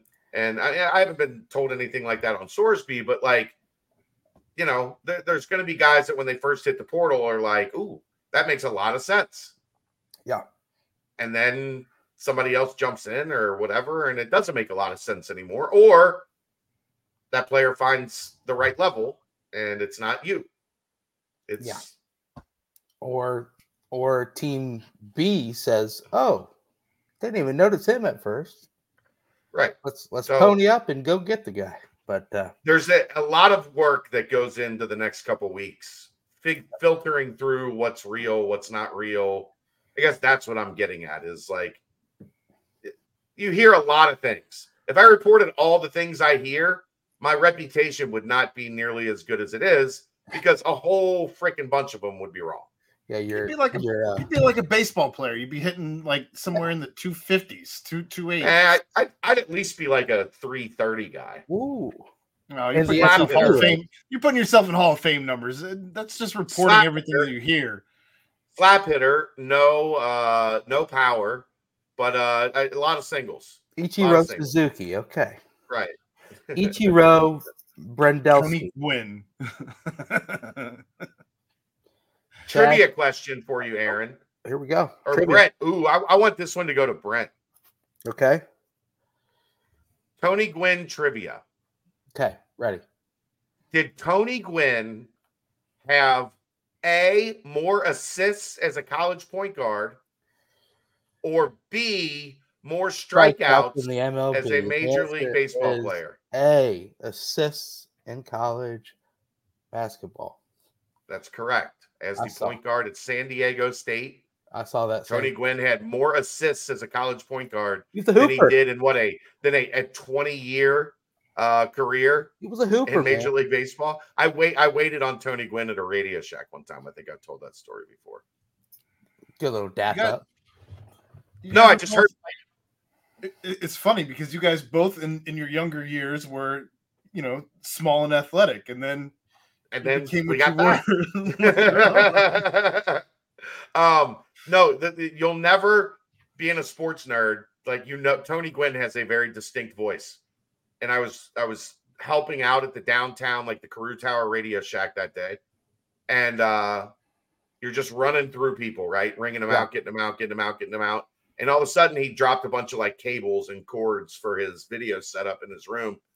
And he spoke, and like everything for me just was like, motherfucking Tony Gwynn. Wait a second. And he could see that like right away, and he gave me like let's keep this. Mm-hmm. Don't freak out. It was funny. Love it. Should we timestamp this little football portion? I'm done with football. I mean, we're gonna have all off season to do this, right? I agree. Quick Paper Supply, your local and family-owned restaurant supply company for all your non-food products. Quick Paper services over 150 restaurants with weekly low minimum next-day deliveries. They provide mostly disposable restaurant supplies, to-go containers, cups, pizza boxes, to-go bags, can liners, napkins. They've been open since 2009 and are one of the largest minority-owned companies in the city. Call Nick 513-470-2029 to get 20% off your first month of purchases. Boom. And I'm going to double down on that because there's a watch show tomorrow for the game against Howard. Doors open 6 p.m. 7 p.m. is the tip. Ryan Geist, Cincy Rains, Cincy Light, lock it in. Bearcat Journal. But if you're driving there to the spot, or you're getting an Uber there and your Uber driver says, "Oh, I've been having some trouble with my brakes recently," tell him to go to Danco Transmission and Auto Care, please. Tell him to say that to talk to Danco Joe, and tell your Uber driver, leave me a 5-star review, please. Let him know, hey, I sent you. That's right, Ryan Royer. Say your name's Ryan Royer and say that you sent him to Danco Transmission and Auto Care from the BBP, and he'll get himself 10% off next service, $10 off next fixing, next oil change, if you will. Danco Transmission and Auto Care. Love you, Joe. Howard tomorrow, road game. Spread 10.5. Ken Palm's got an 80-68 score prediction. Ken Palm, the same website that Wes Miller says he doesn't give much credence to until we're 10 games in at the very least, has the 5-0 Bearcats, 35th in the country. Ken Palm, yes. Also has a plethora of Big 12 teams within the top 35 with Cincinnati. So it's going to be a fun conference. But outside of that, Howard tomorrow, first true road game with this team. Howard's a team that, they lost to Georgia Tech kind of in a last-second scenario. Have a handful of losses as well, but a couple of wins thrown in there. Not necessarily a team to get too scared about. 230th in Ken Palm. They've only beaten Hampton, Boston University, and Mount St. Mary's, but it is a true road game. Guys, thoughts heading into that one? What are you excited to see? What are you wanting to or hoping that is the outcome other than a win? But first true road game, that's something you got to have at least a little bit of a thought heading into it. I am most excited that they moved this game onto ESPN Plus instead of just being on Howard TV. Right.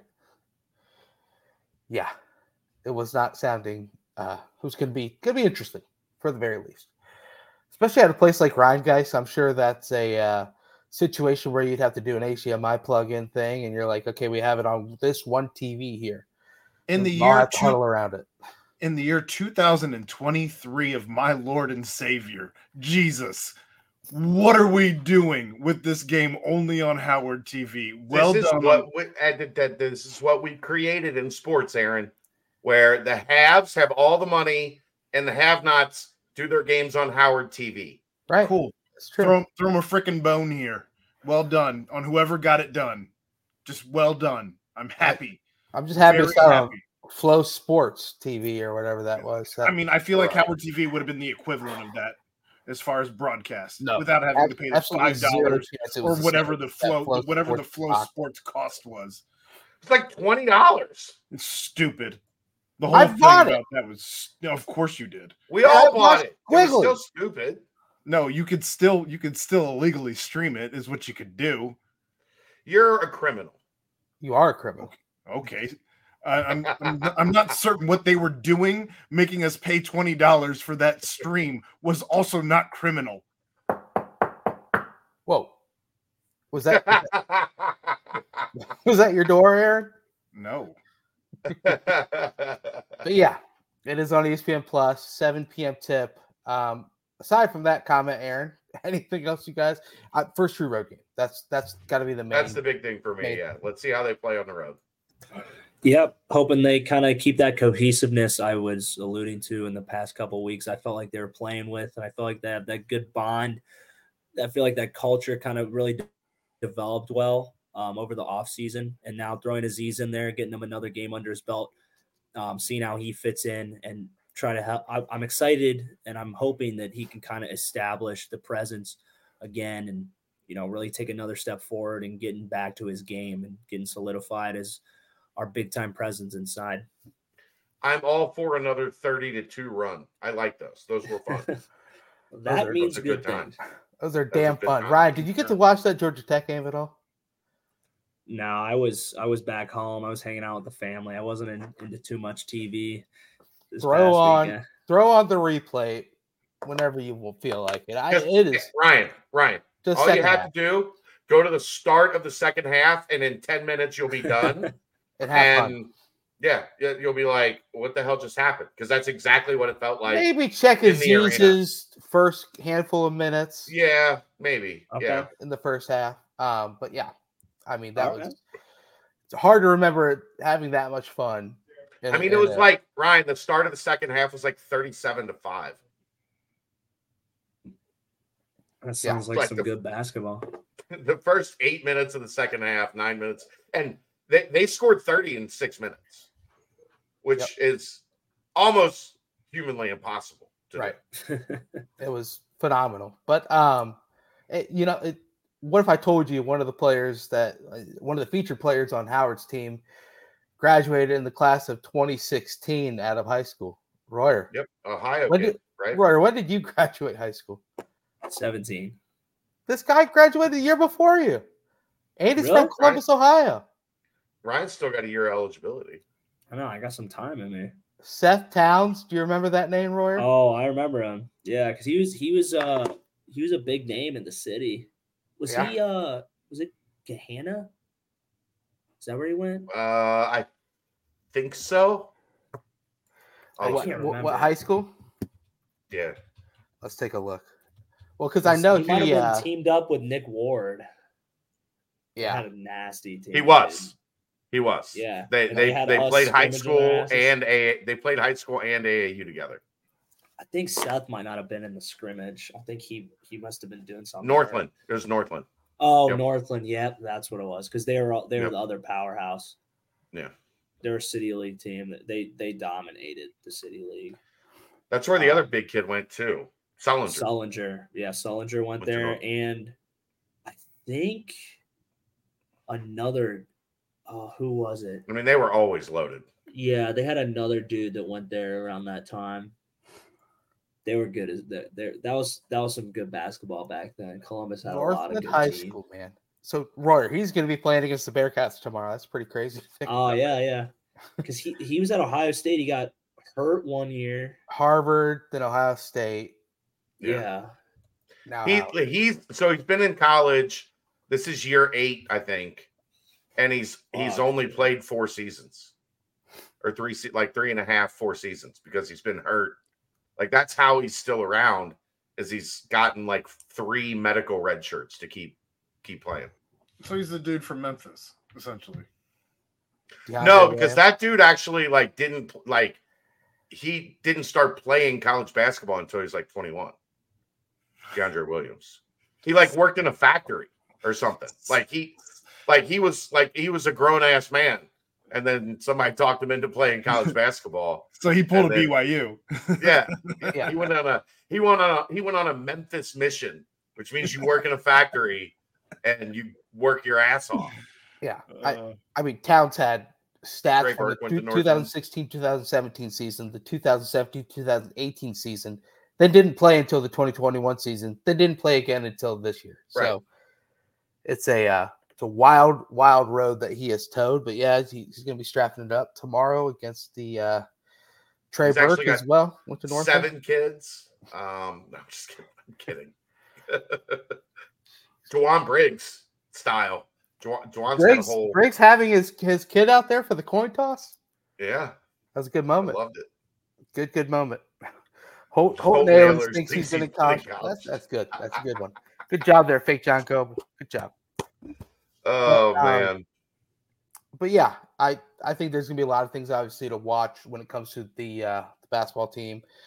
It's a big week to just win these games, get them under your belt, because then after that it's shootout week. So it's gonna be. I mean, Howard's not going to be easy, and Florida Gulf Coast won't be easy. They're going to have to. Yeah, you're going to have to play well. Florida Gulf Coast played IU really well at IU. IU does. I mean, they're not terrible, but yes, they are very good. But the thing about this team that's been awesome to watch is, the Aziz effect kind of seemed pretty doggone immediate, where on the defensive side of things, you can just tell how much more they amp up the pressure on the outside, knowing that he's back there to protect them. Then offensively, he's always a loud threat, and he also finished some good, post moves and got offensive rebound stick back. I think you're starting to see that mesh and that kind of work out on the team as a whole. So excited that basketball is finally back tomorrow, and I've severely missed it, but it's here. Anything else basketball wise, guys? I don't want to gloss over it too much, but I know you guys had some shows from in between Wednesday to now, so not really. It's been a little while, so yeah. We'll crank it back up tomorrow night with coverage, and then I think BCJ pod on Wednesday this week. But yeah, George and I will be doing the post game show, if you will. There you go. As we go live after that game's over. So, Vic, you saw that Evan Maya rankings 21st. Yeah, Evan Maya himself showed up in my DMs and said, I thought you would be interested in this. Yeah. And I said, thank you, good sir. Evan's been sending me those too. Yeah. I tweeted out right away. 21st in the country, most usage. It's wild. So like Evan was sending me stuff when he only had like a couple hundred followers. Now he's like he's big. Second most analytical guy behind Ken Palm. Not really. Mark Torvik's up there as well, but Evan's starting to get the mention from Ken Palm. It's like, go check out. He's Evan. in the game. He's in the game. He's in the game. Throw it to the guy. He's in the game. But 21st most valuable player right now, if you will, or most kind of important player, if you will. I imagine those numbers are going to fluctuate throughout the year. But you look at the other names on that listing, and it's just high-level players for high-level teams. And you add in Aziz and all these other pieces with Vic having that much of an importance, it's going to be an exciting team to watch throughout the year. And man, if they can continue to build momentum heading into the Big 12, then it's going to be an exciting first year in the Big 12 as well. I agree. Let's go ahead and stamp it, and we can head into the mailbag. Quick Paper Supply, your local and family-owned restaurant supply company for all your non-food products. To-go containers, cups, custom printed products, eco-friendly, much more. They also have cleaning and restroom supplies for all your janitorial needs. Call Nick at 513-470-2029 and reference Bearcats for 20% off your first month of purchases. Also, before we get into the mailbag. Yes, sir. Brought to you by our good friends at Home Field Apparel. You've got until midnight. You got like 2 hours left to get 20% off the entire site. Code Black Friday, one word, all caps. Go to the Bearcat line.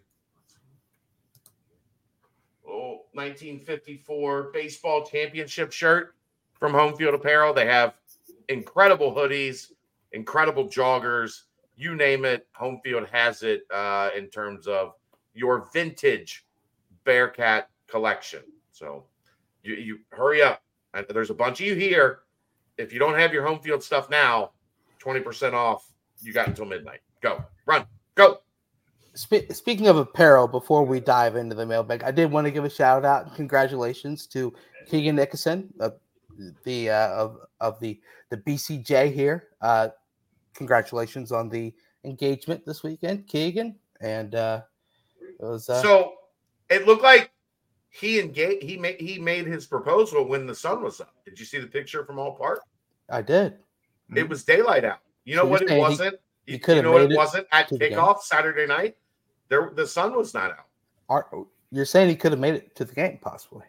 Technically, I mean, I'm not saying. I'm just saying, like he was available. Although he did post a picture with all of his friends wearing BCJ hats, so yeah, they get a little bit of a reprieve for that, for repping the brand. Yeah. So I didn't get the memo on vacation days for BCJ. When did we start getting those? You really want to go there? You got a vacation every day, baby. You really want to go there? I want to know about these vacation days. Uh-huh. Mm-hmm. They're unpaid, just like Keegan's. All right. Mailbag. Y'all came out strong today in the mailbag. I don't even understand. The season's over in football. What are we doing here? Maybe the biggest football mailbag we've had all season. Royer has to answer all of them, every single one. All right, don't give him one that he can't. I did filter out some ridiculous ones. So no, he has to answer those too. No, I'm not reading them. So I actually am kind of curious now if they're that bad. We could have won the Miami, BYU, Baylor, and UCF game had all the stars aligned perfectly. We could have been 7-5 and bowl eligible. We would still hypothetically have all the same roster. issues just with better luck. Do you think when it is all said and done that going 3-9 and exposing our weaknesses as a program will better propel us forward than lucking into a 7-5 record and masking many of our issues as we approach the team culture, the portal, and recruiting in the future? Losing is never good.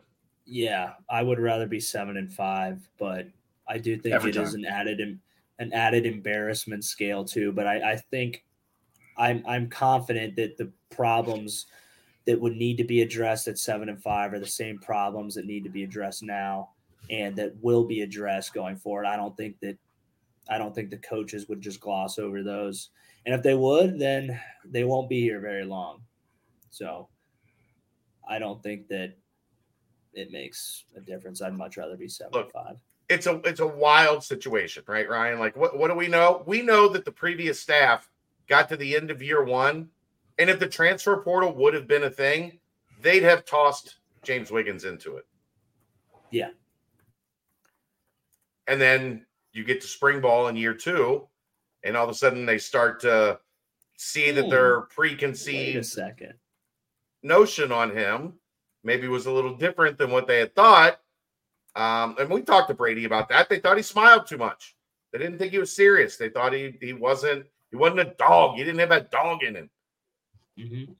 And then guess what happened in year two is he won like 3 games by himself of this same variety that this team couldn't win, right? Mm-hmm. He put the dagger in people. Mm-hmm. I'm just saying. Yeah. Pluses and minuses of the portal. Winning is always better, Killer V. You know that. Yes. Losses are never good. We lost our lad. I mean, we did. That's not great. I guess I'll. And that's the mailbag. Brett, get us out of here. Wait, did he bow out? Fill in for him. No, he got. I think it's internet or something on it. The damn converter, the damn generator, going up and athened him. What's more likely? UC Mark wants to know what's more likely to come through the portal: a starter level offensive tackle or a starter level linebacker. I would probably say linebacker because starter level offensive tackles are very expensive. Yeah. Not that starter level linebackers are cheap, but starter Power 5 level offensive tackles, everybody wants them. Nobody wants to give them up. And if they're in the portal, there's going to be a lot of people that want to pay them a lot of money to come play tackle for their team. Yeah. Yeah, I think in recent years, I think Cincinnati got pretty lucky with finding some gems. Yeah. But that was before the whole crazy Dino NIL, Boyd. before the crazy Dino Boyd was a dog. Boyd, you knew that the first day the pads came on at Higher Ground. You're like, look, oh shit. We're like, this guy's about his business. Dino Boyd walked like honestly, it's one of the few times I've ever seen anything like it. Dino Boyd walked in sight unseen because they signed him late, and he arrived late, and he didn't go through summer workouts. He walked into Camp Higher Ground day one, like walked to left tackle and went. You saw it on Fickle's face too. Like I remember after he did a one-on-one rep, one of the one-on-ones, and I just remember just like looking over at Fickle. Fickle was just, I was like, damn. Right. Like, all right, dude, we got something here. I don't remember who it was, but he fucking bodied someone up in there. Like that would have been more Cortez. Yeah, because that was my freshman. That was year 2, right? That was year 2 when it was the Land of Misfit Toys with Garrett and him and Trout and Trout. Yeah. Oh man, what Morgan. a guy. Morgan James. So that like Dino was though, man. Like he wasn't a man of many words, but if we put the helmet on to play left tackle, like I'd take him right now. If you told me Dino Boyd was at left tackle next year, I might predict an extra win or 2.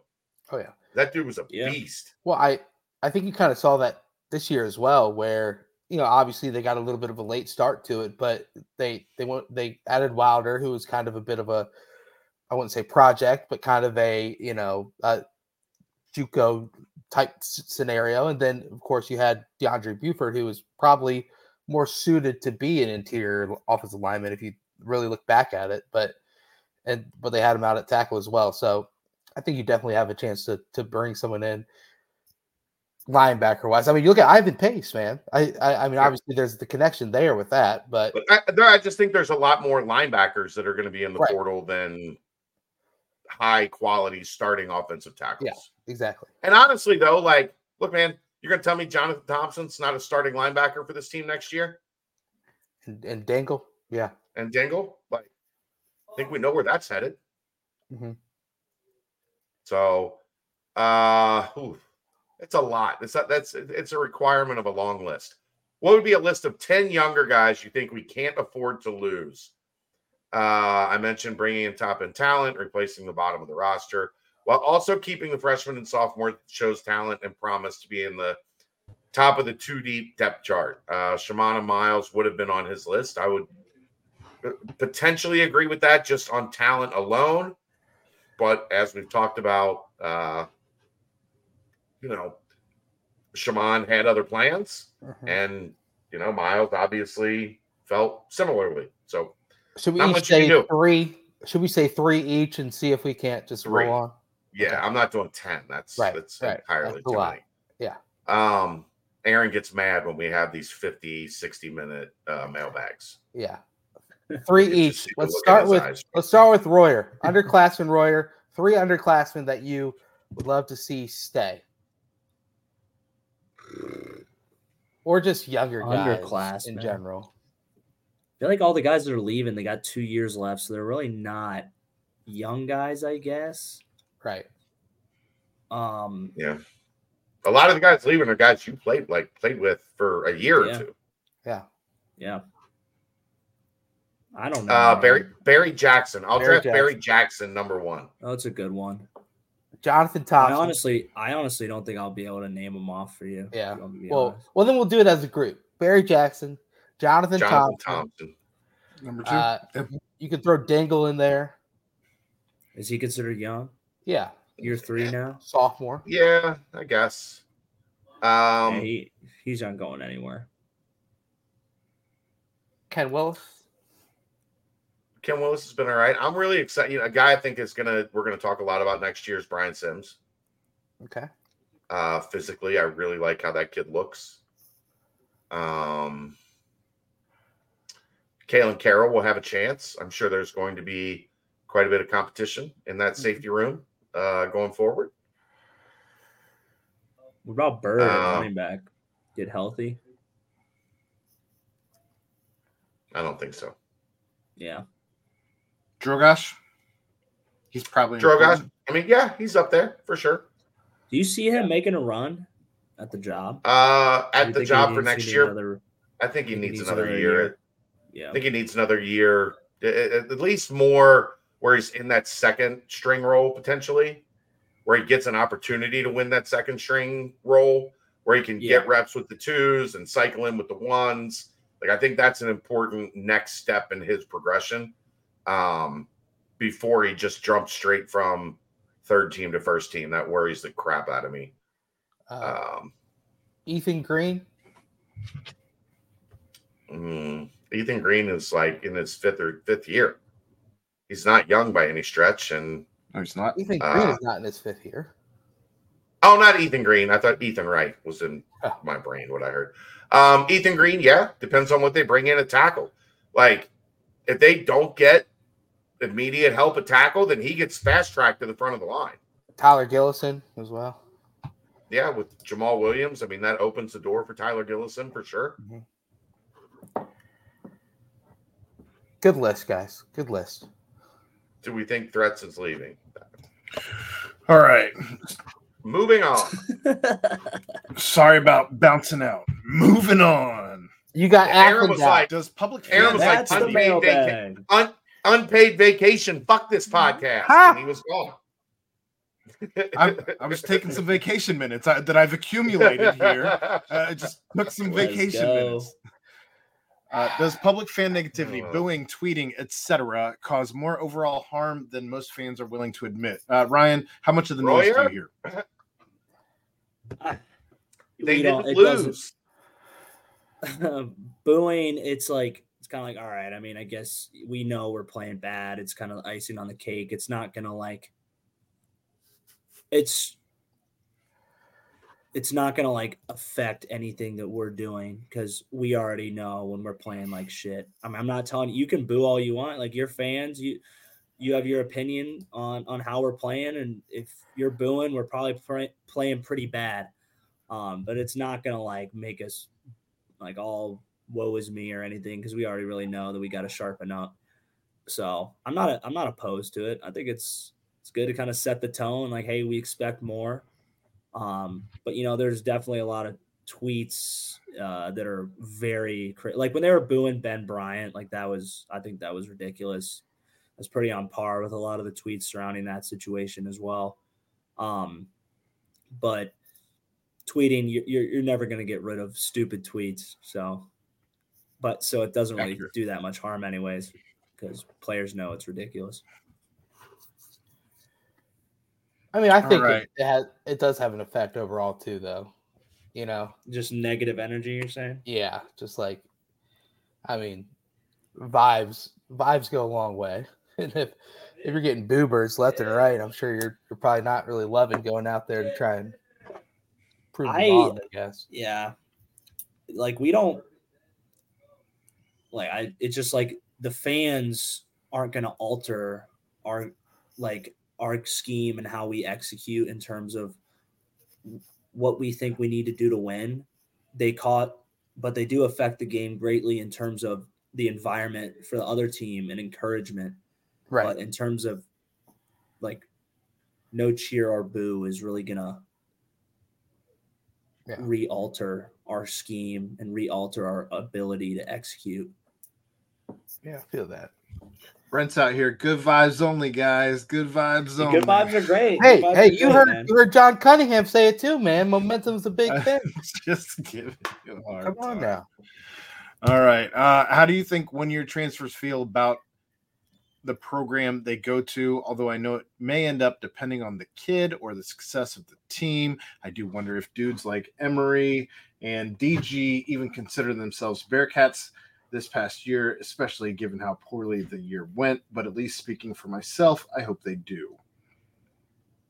Any thoughts on that? I will say, knowing both of those kids, I think they felt like part of the program. I mean, the level is going to be impacted just because they never really got to experience what the winning is like. So it leaves you in a tough spot. I don't know that there was one, but if there was a 1-year transfer on the 2021 team, I bet they had a great time. Right? They won every game. They went to the college football playoff. They got to play in Jerry World. I'm pretty sure they had an awesome time of it. Yeah. And the vibe from Emery and DG, like I said, those were good dudes. I don't think they will walk away really with anything negative to say about their time here. I understand the question. I think they're more or less asking if they were really involved, emotionally tied to the rivalry games. And yeah, I think I'm just saying, I think those two particular examples, yes, I do think that. I think all the losses hurt Emery for sure. If all else is equal, what is the higher priority when evaluating portal prospects? Number 1, proven player with 1 year of eligibility, or number 2, player with multiple years eligibility that has played but still needs some development? I think 1. You want to recruit and develop your guys first before developing. Well, the 1 is a guy that just is here, come and go. It's a rental player, essentially. Yeah.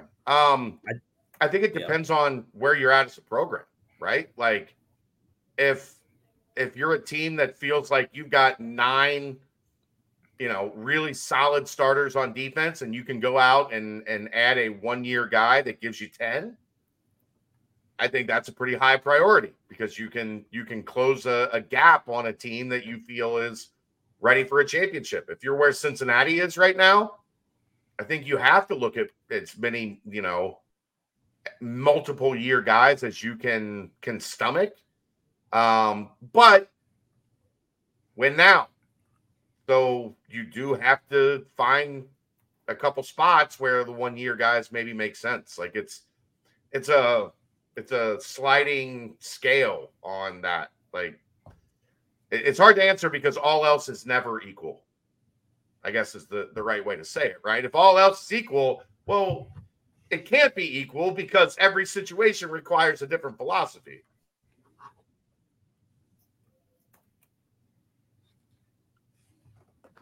Nobody else? That he was gone. I'm good. I'll be right back. All right. Question for Royer. What is the end of the season talk like for walk-ons? Is it like good job on scout team and please stay? How were you informed about getting placed on scholarship / how did it feel?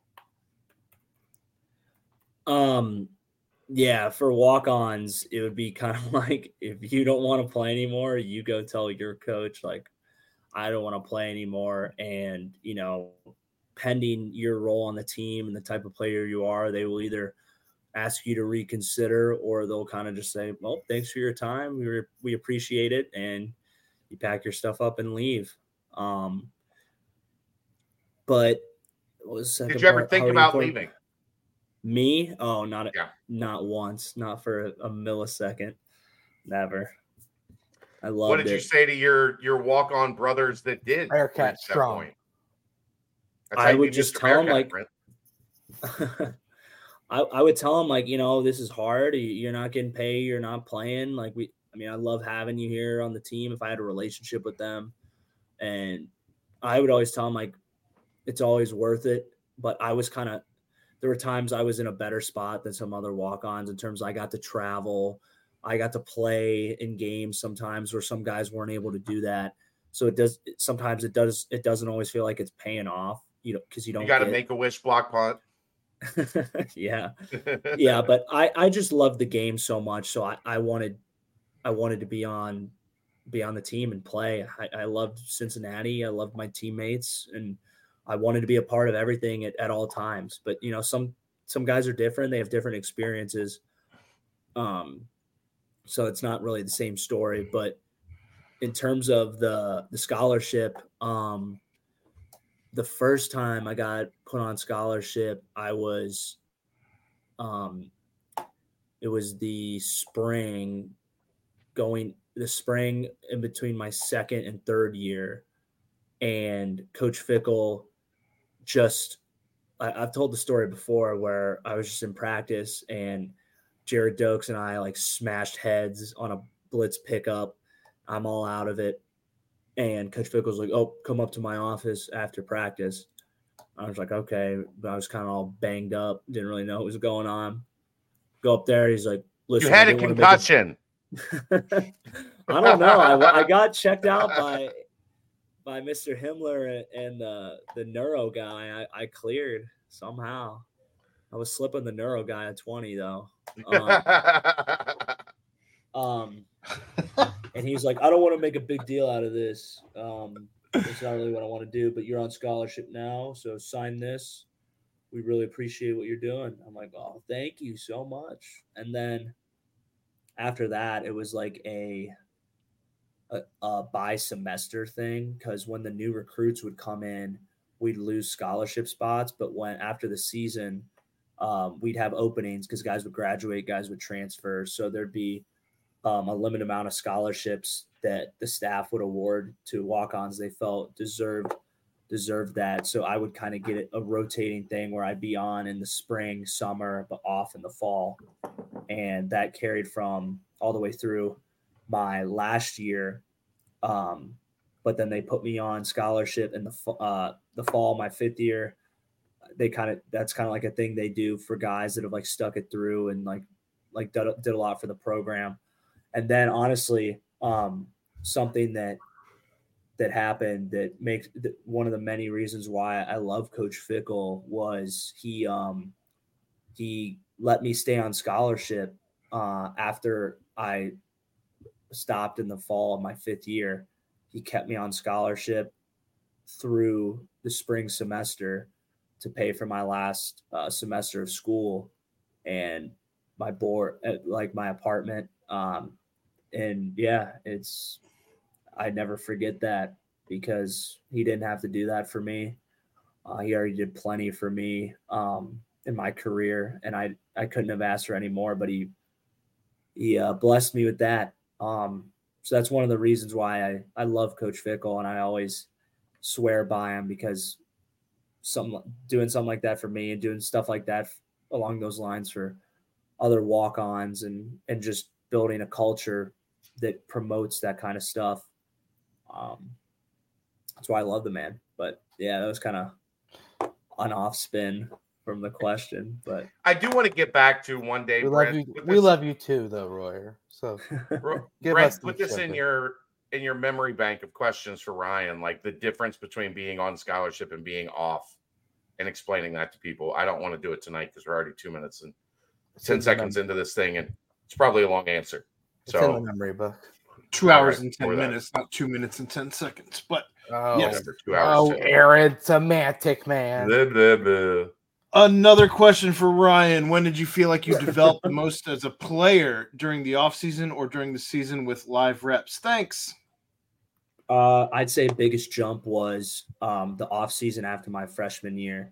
And that's a lot of the guys will say that because it's your first real offseason with Brady and the boys and your first spring ball. That's when you learn the most. You learn the most about the defense. You learn the most about football in general, and you're getting the most live reps against like your best competition because it's good on good all spring.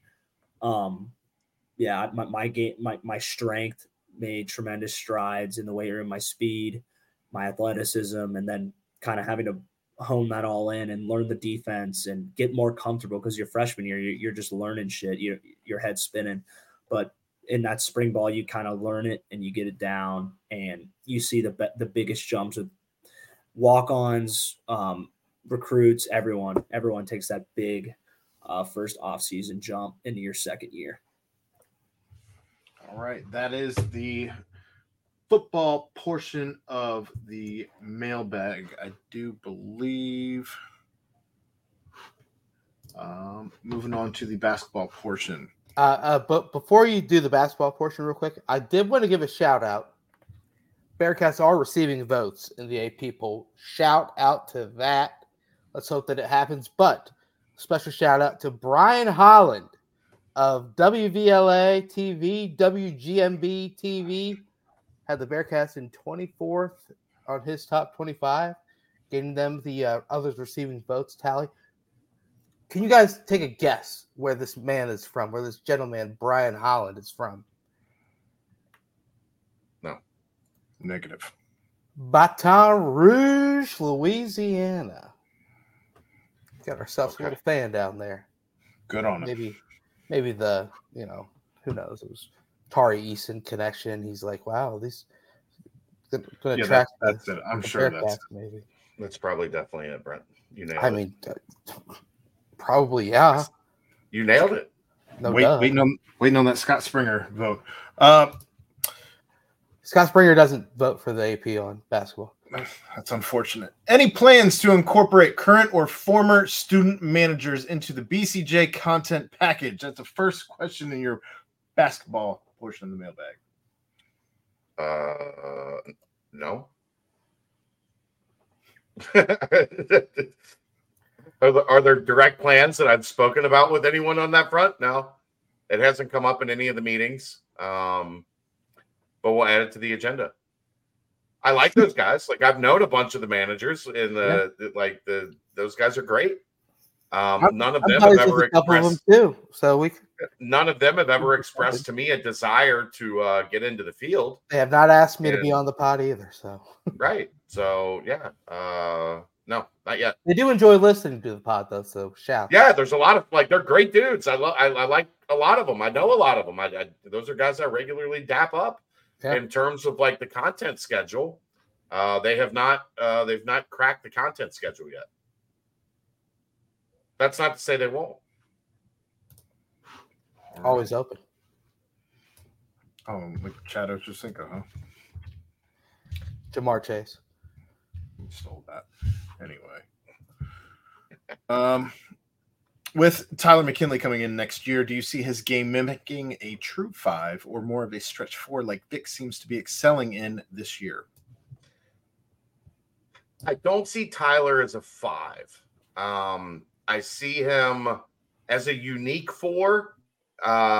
If he can like more consistently shoot the ball from the perimeter, which I think he'll develop, with more work over time, then you could probably label him a stretch 4. But he's a guy that plays really well from the mid post. He can really pass. He rim runs really well. Like I see him at the 4, but I don't know.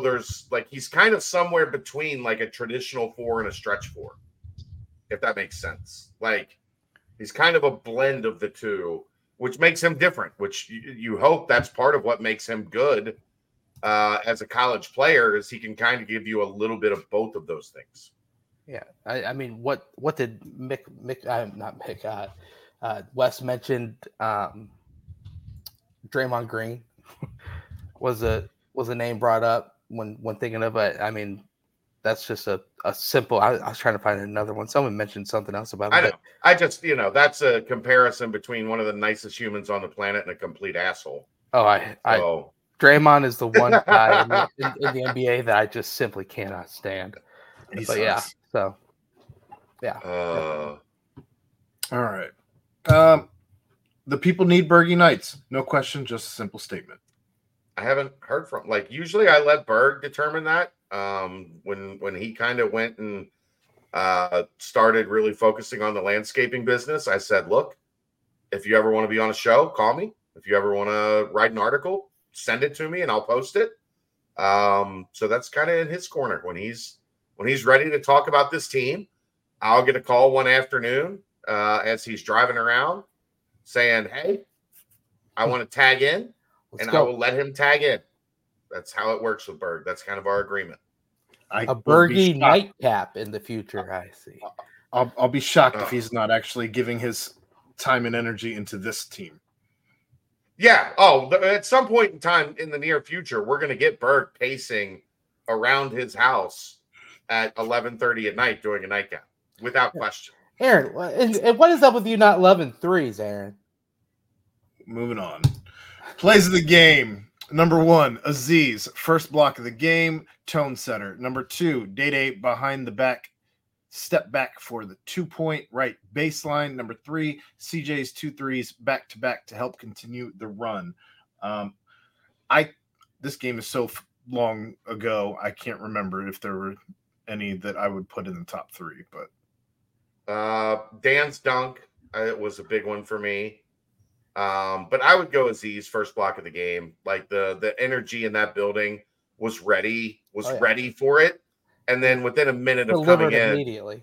Yeah. He just immediately tracked somebody from the weak side. Like I said, it was like a lion stalking its prey. Right. The ball went up in the air and he spanked it into the student section. It was like, oh, okay. Yeah. Like the wait was worth it. This is different.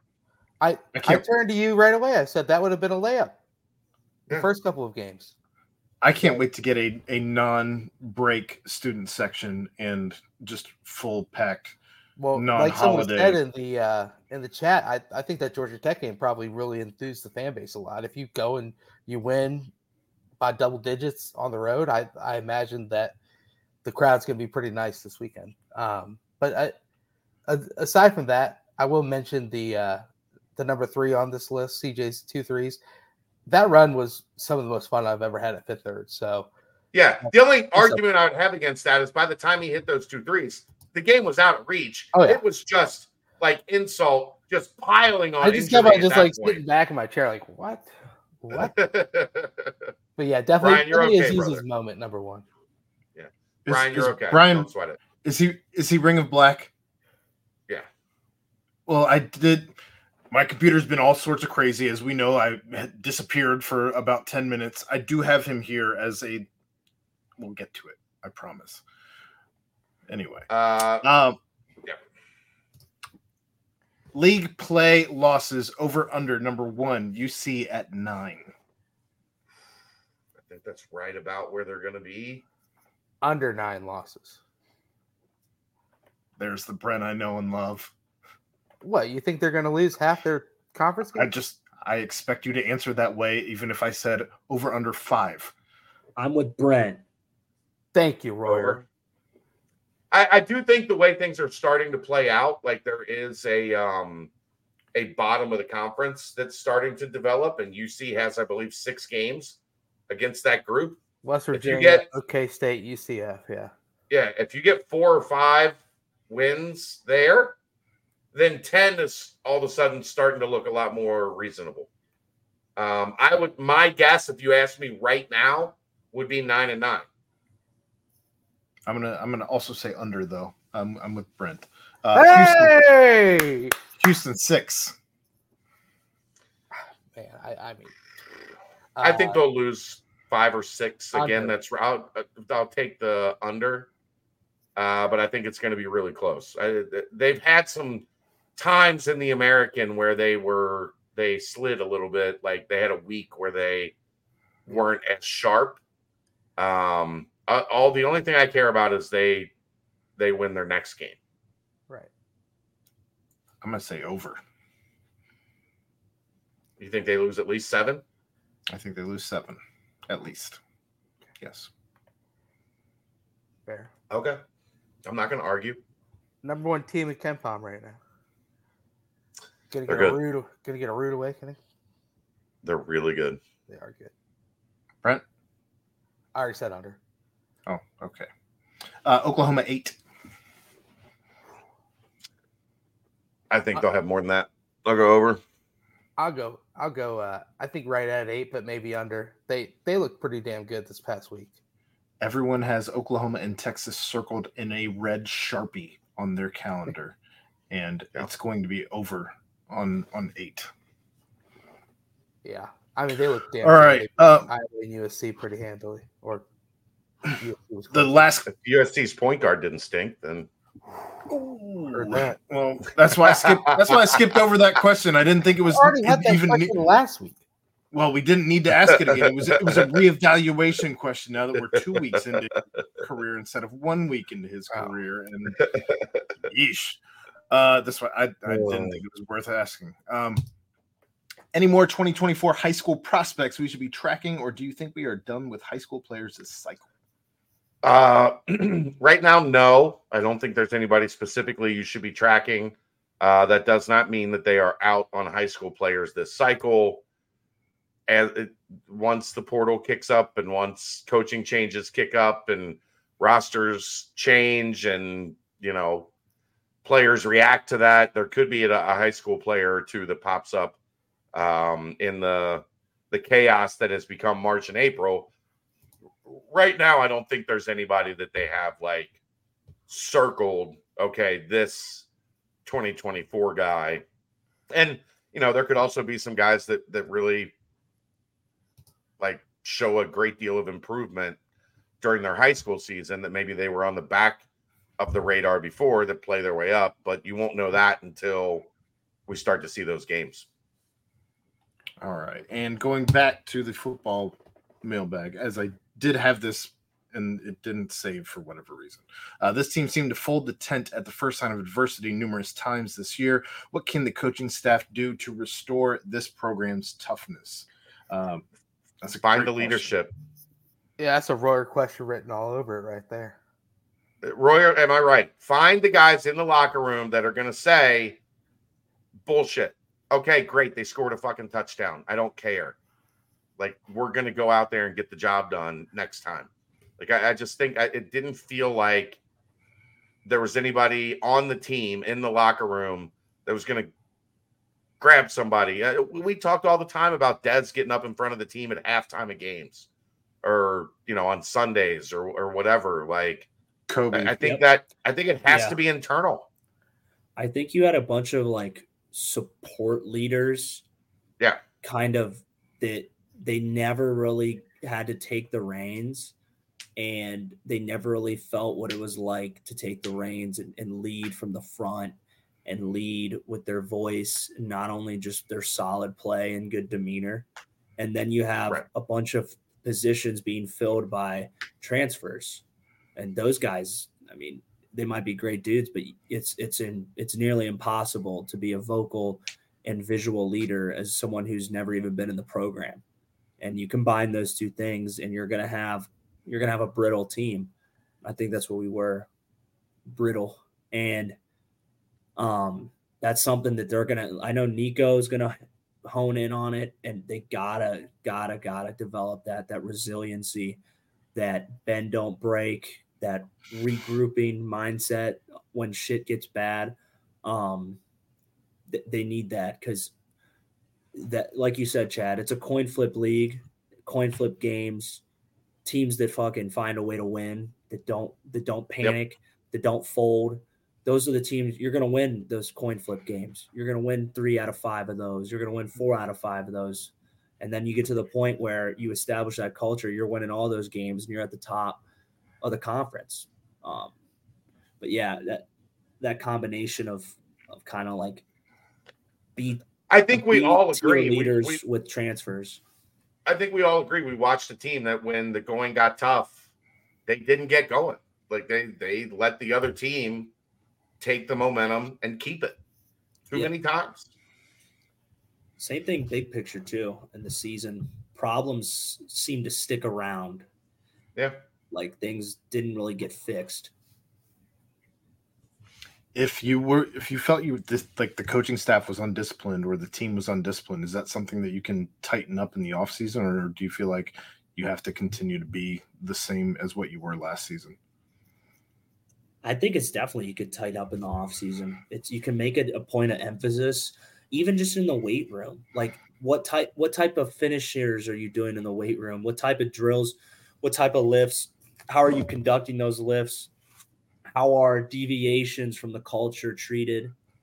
And then you start working into spring ball, and there can be a clear-cut established mindset immediately. And because we all know what spring ball sets the 2 deep for fall camp, which sets the 2 deep for the season. So guys know, like if you want to find your way out on the field in the fall, spring ball is taken seriously.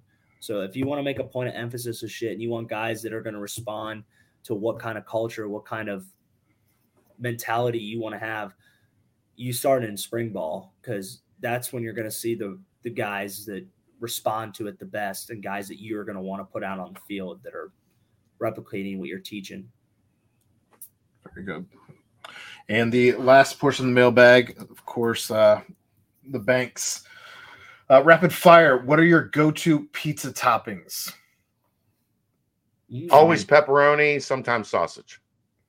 I like meatball. Oh, you're a meatball. But exactly. Yeah, but exactly. I like Supremo, pizza. I'll take the most Italian thing I can get. Hey, I'll take the meatball. Can I get some prosciutto on there?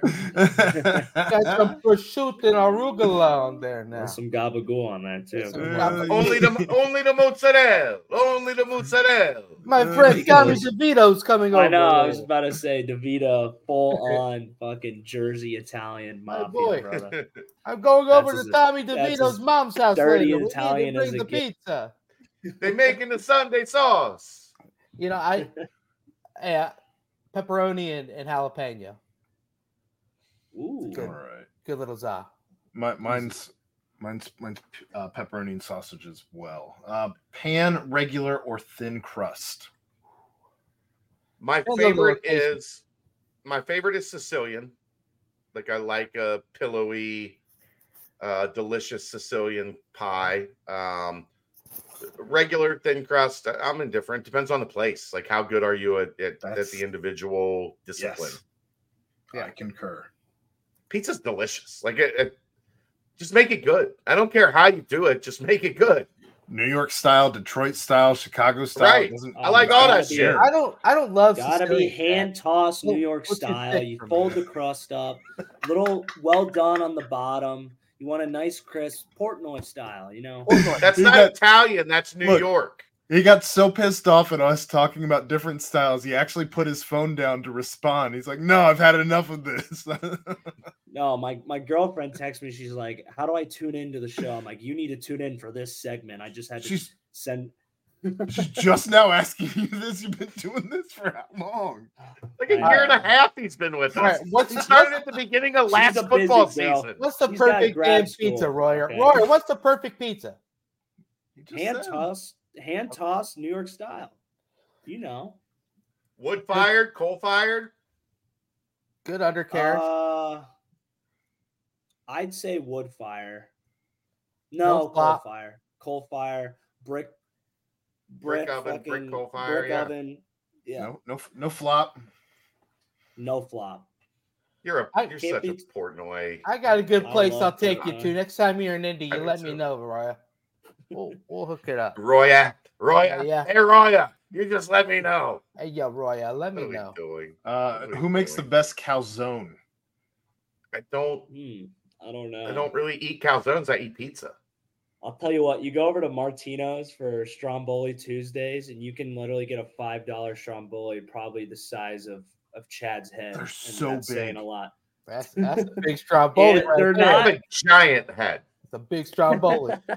Right. These things are. Look, 2 pictures are the size of my head. It is so big, dude. It is. Those ain't Polaroids. They just fold a pizza in half at Martino's. The linebackers would go there just to bond or whatever. We'd all go there for Stromboli Tuesday, and you guys know Joel's obsession with eating.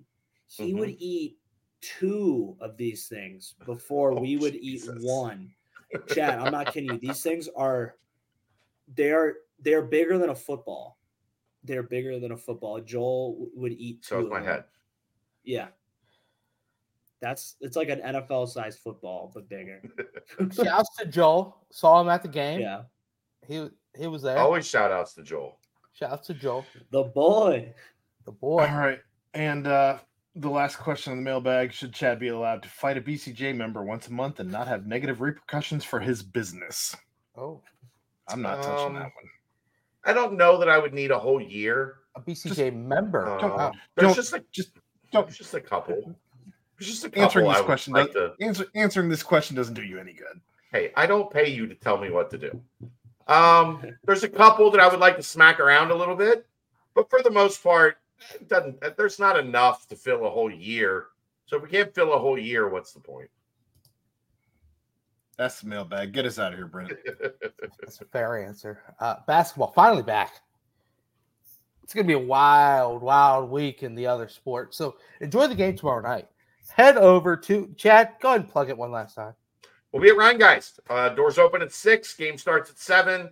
It's the 1-year anniversary of the launch of Cincy Reigns. Come get you some Cincy lights.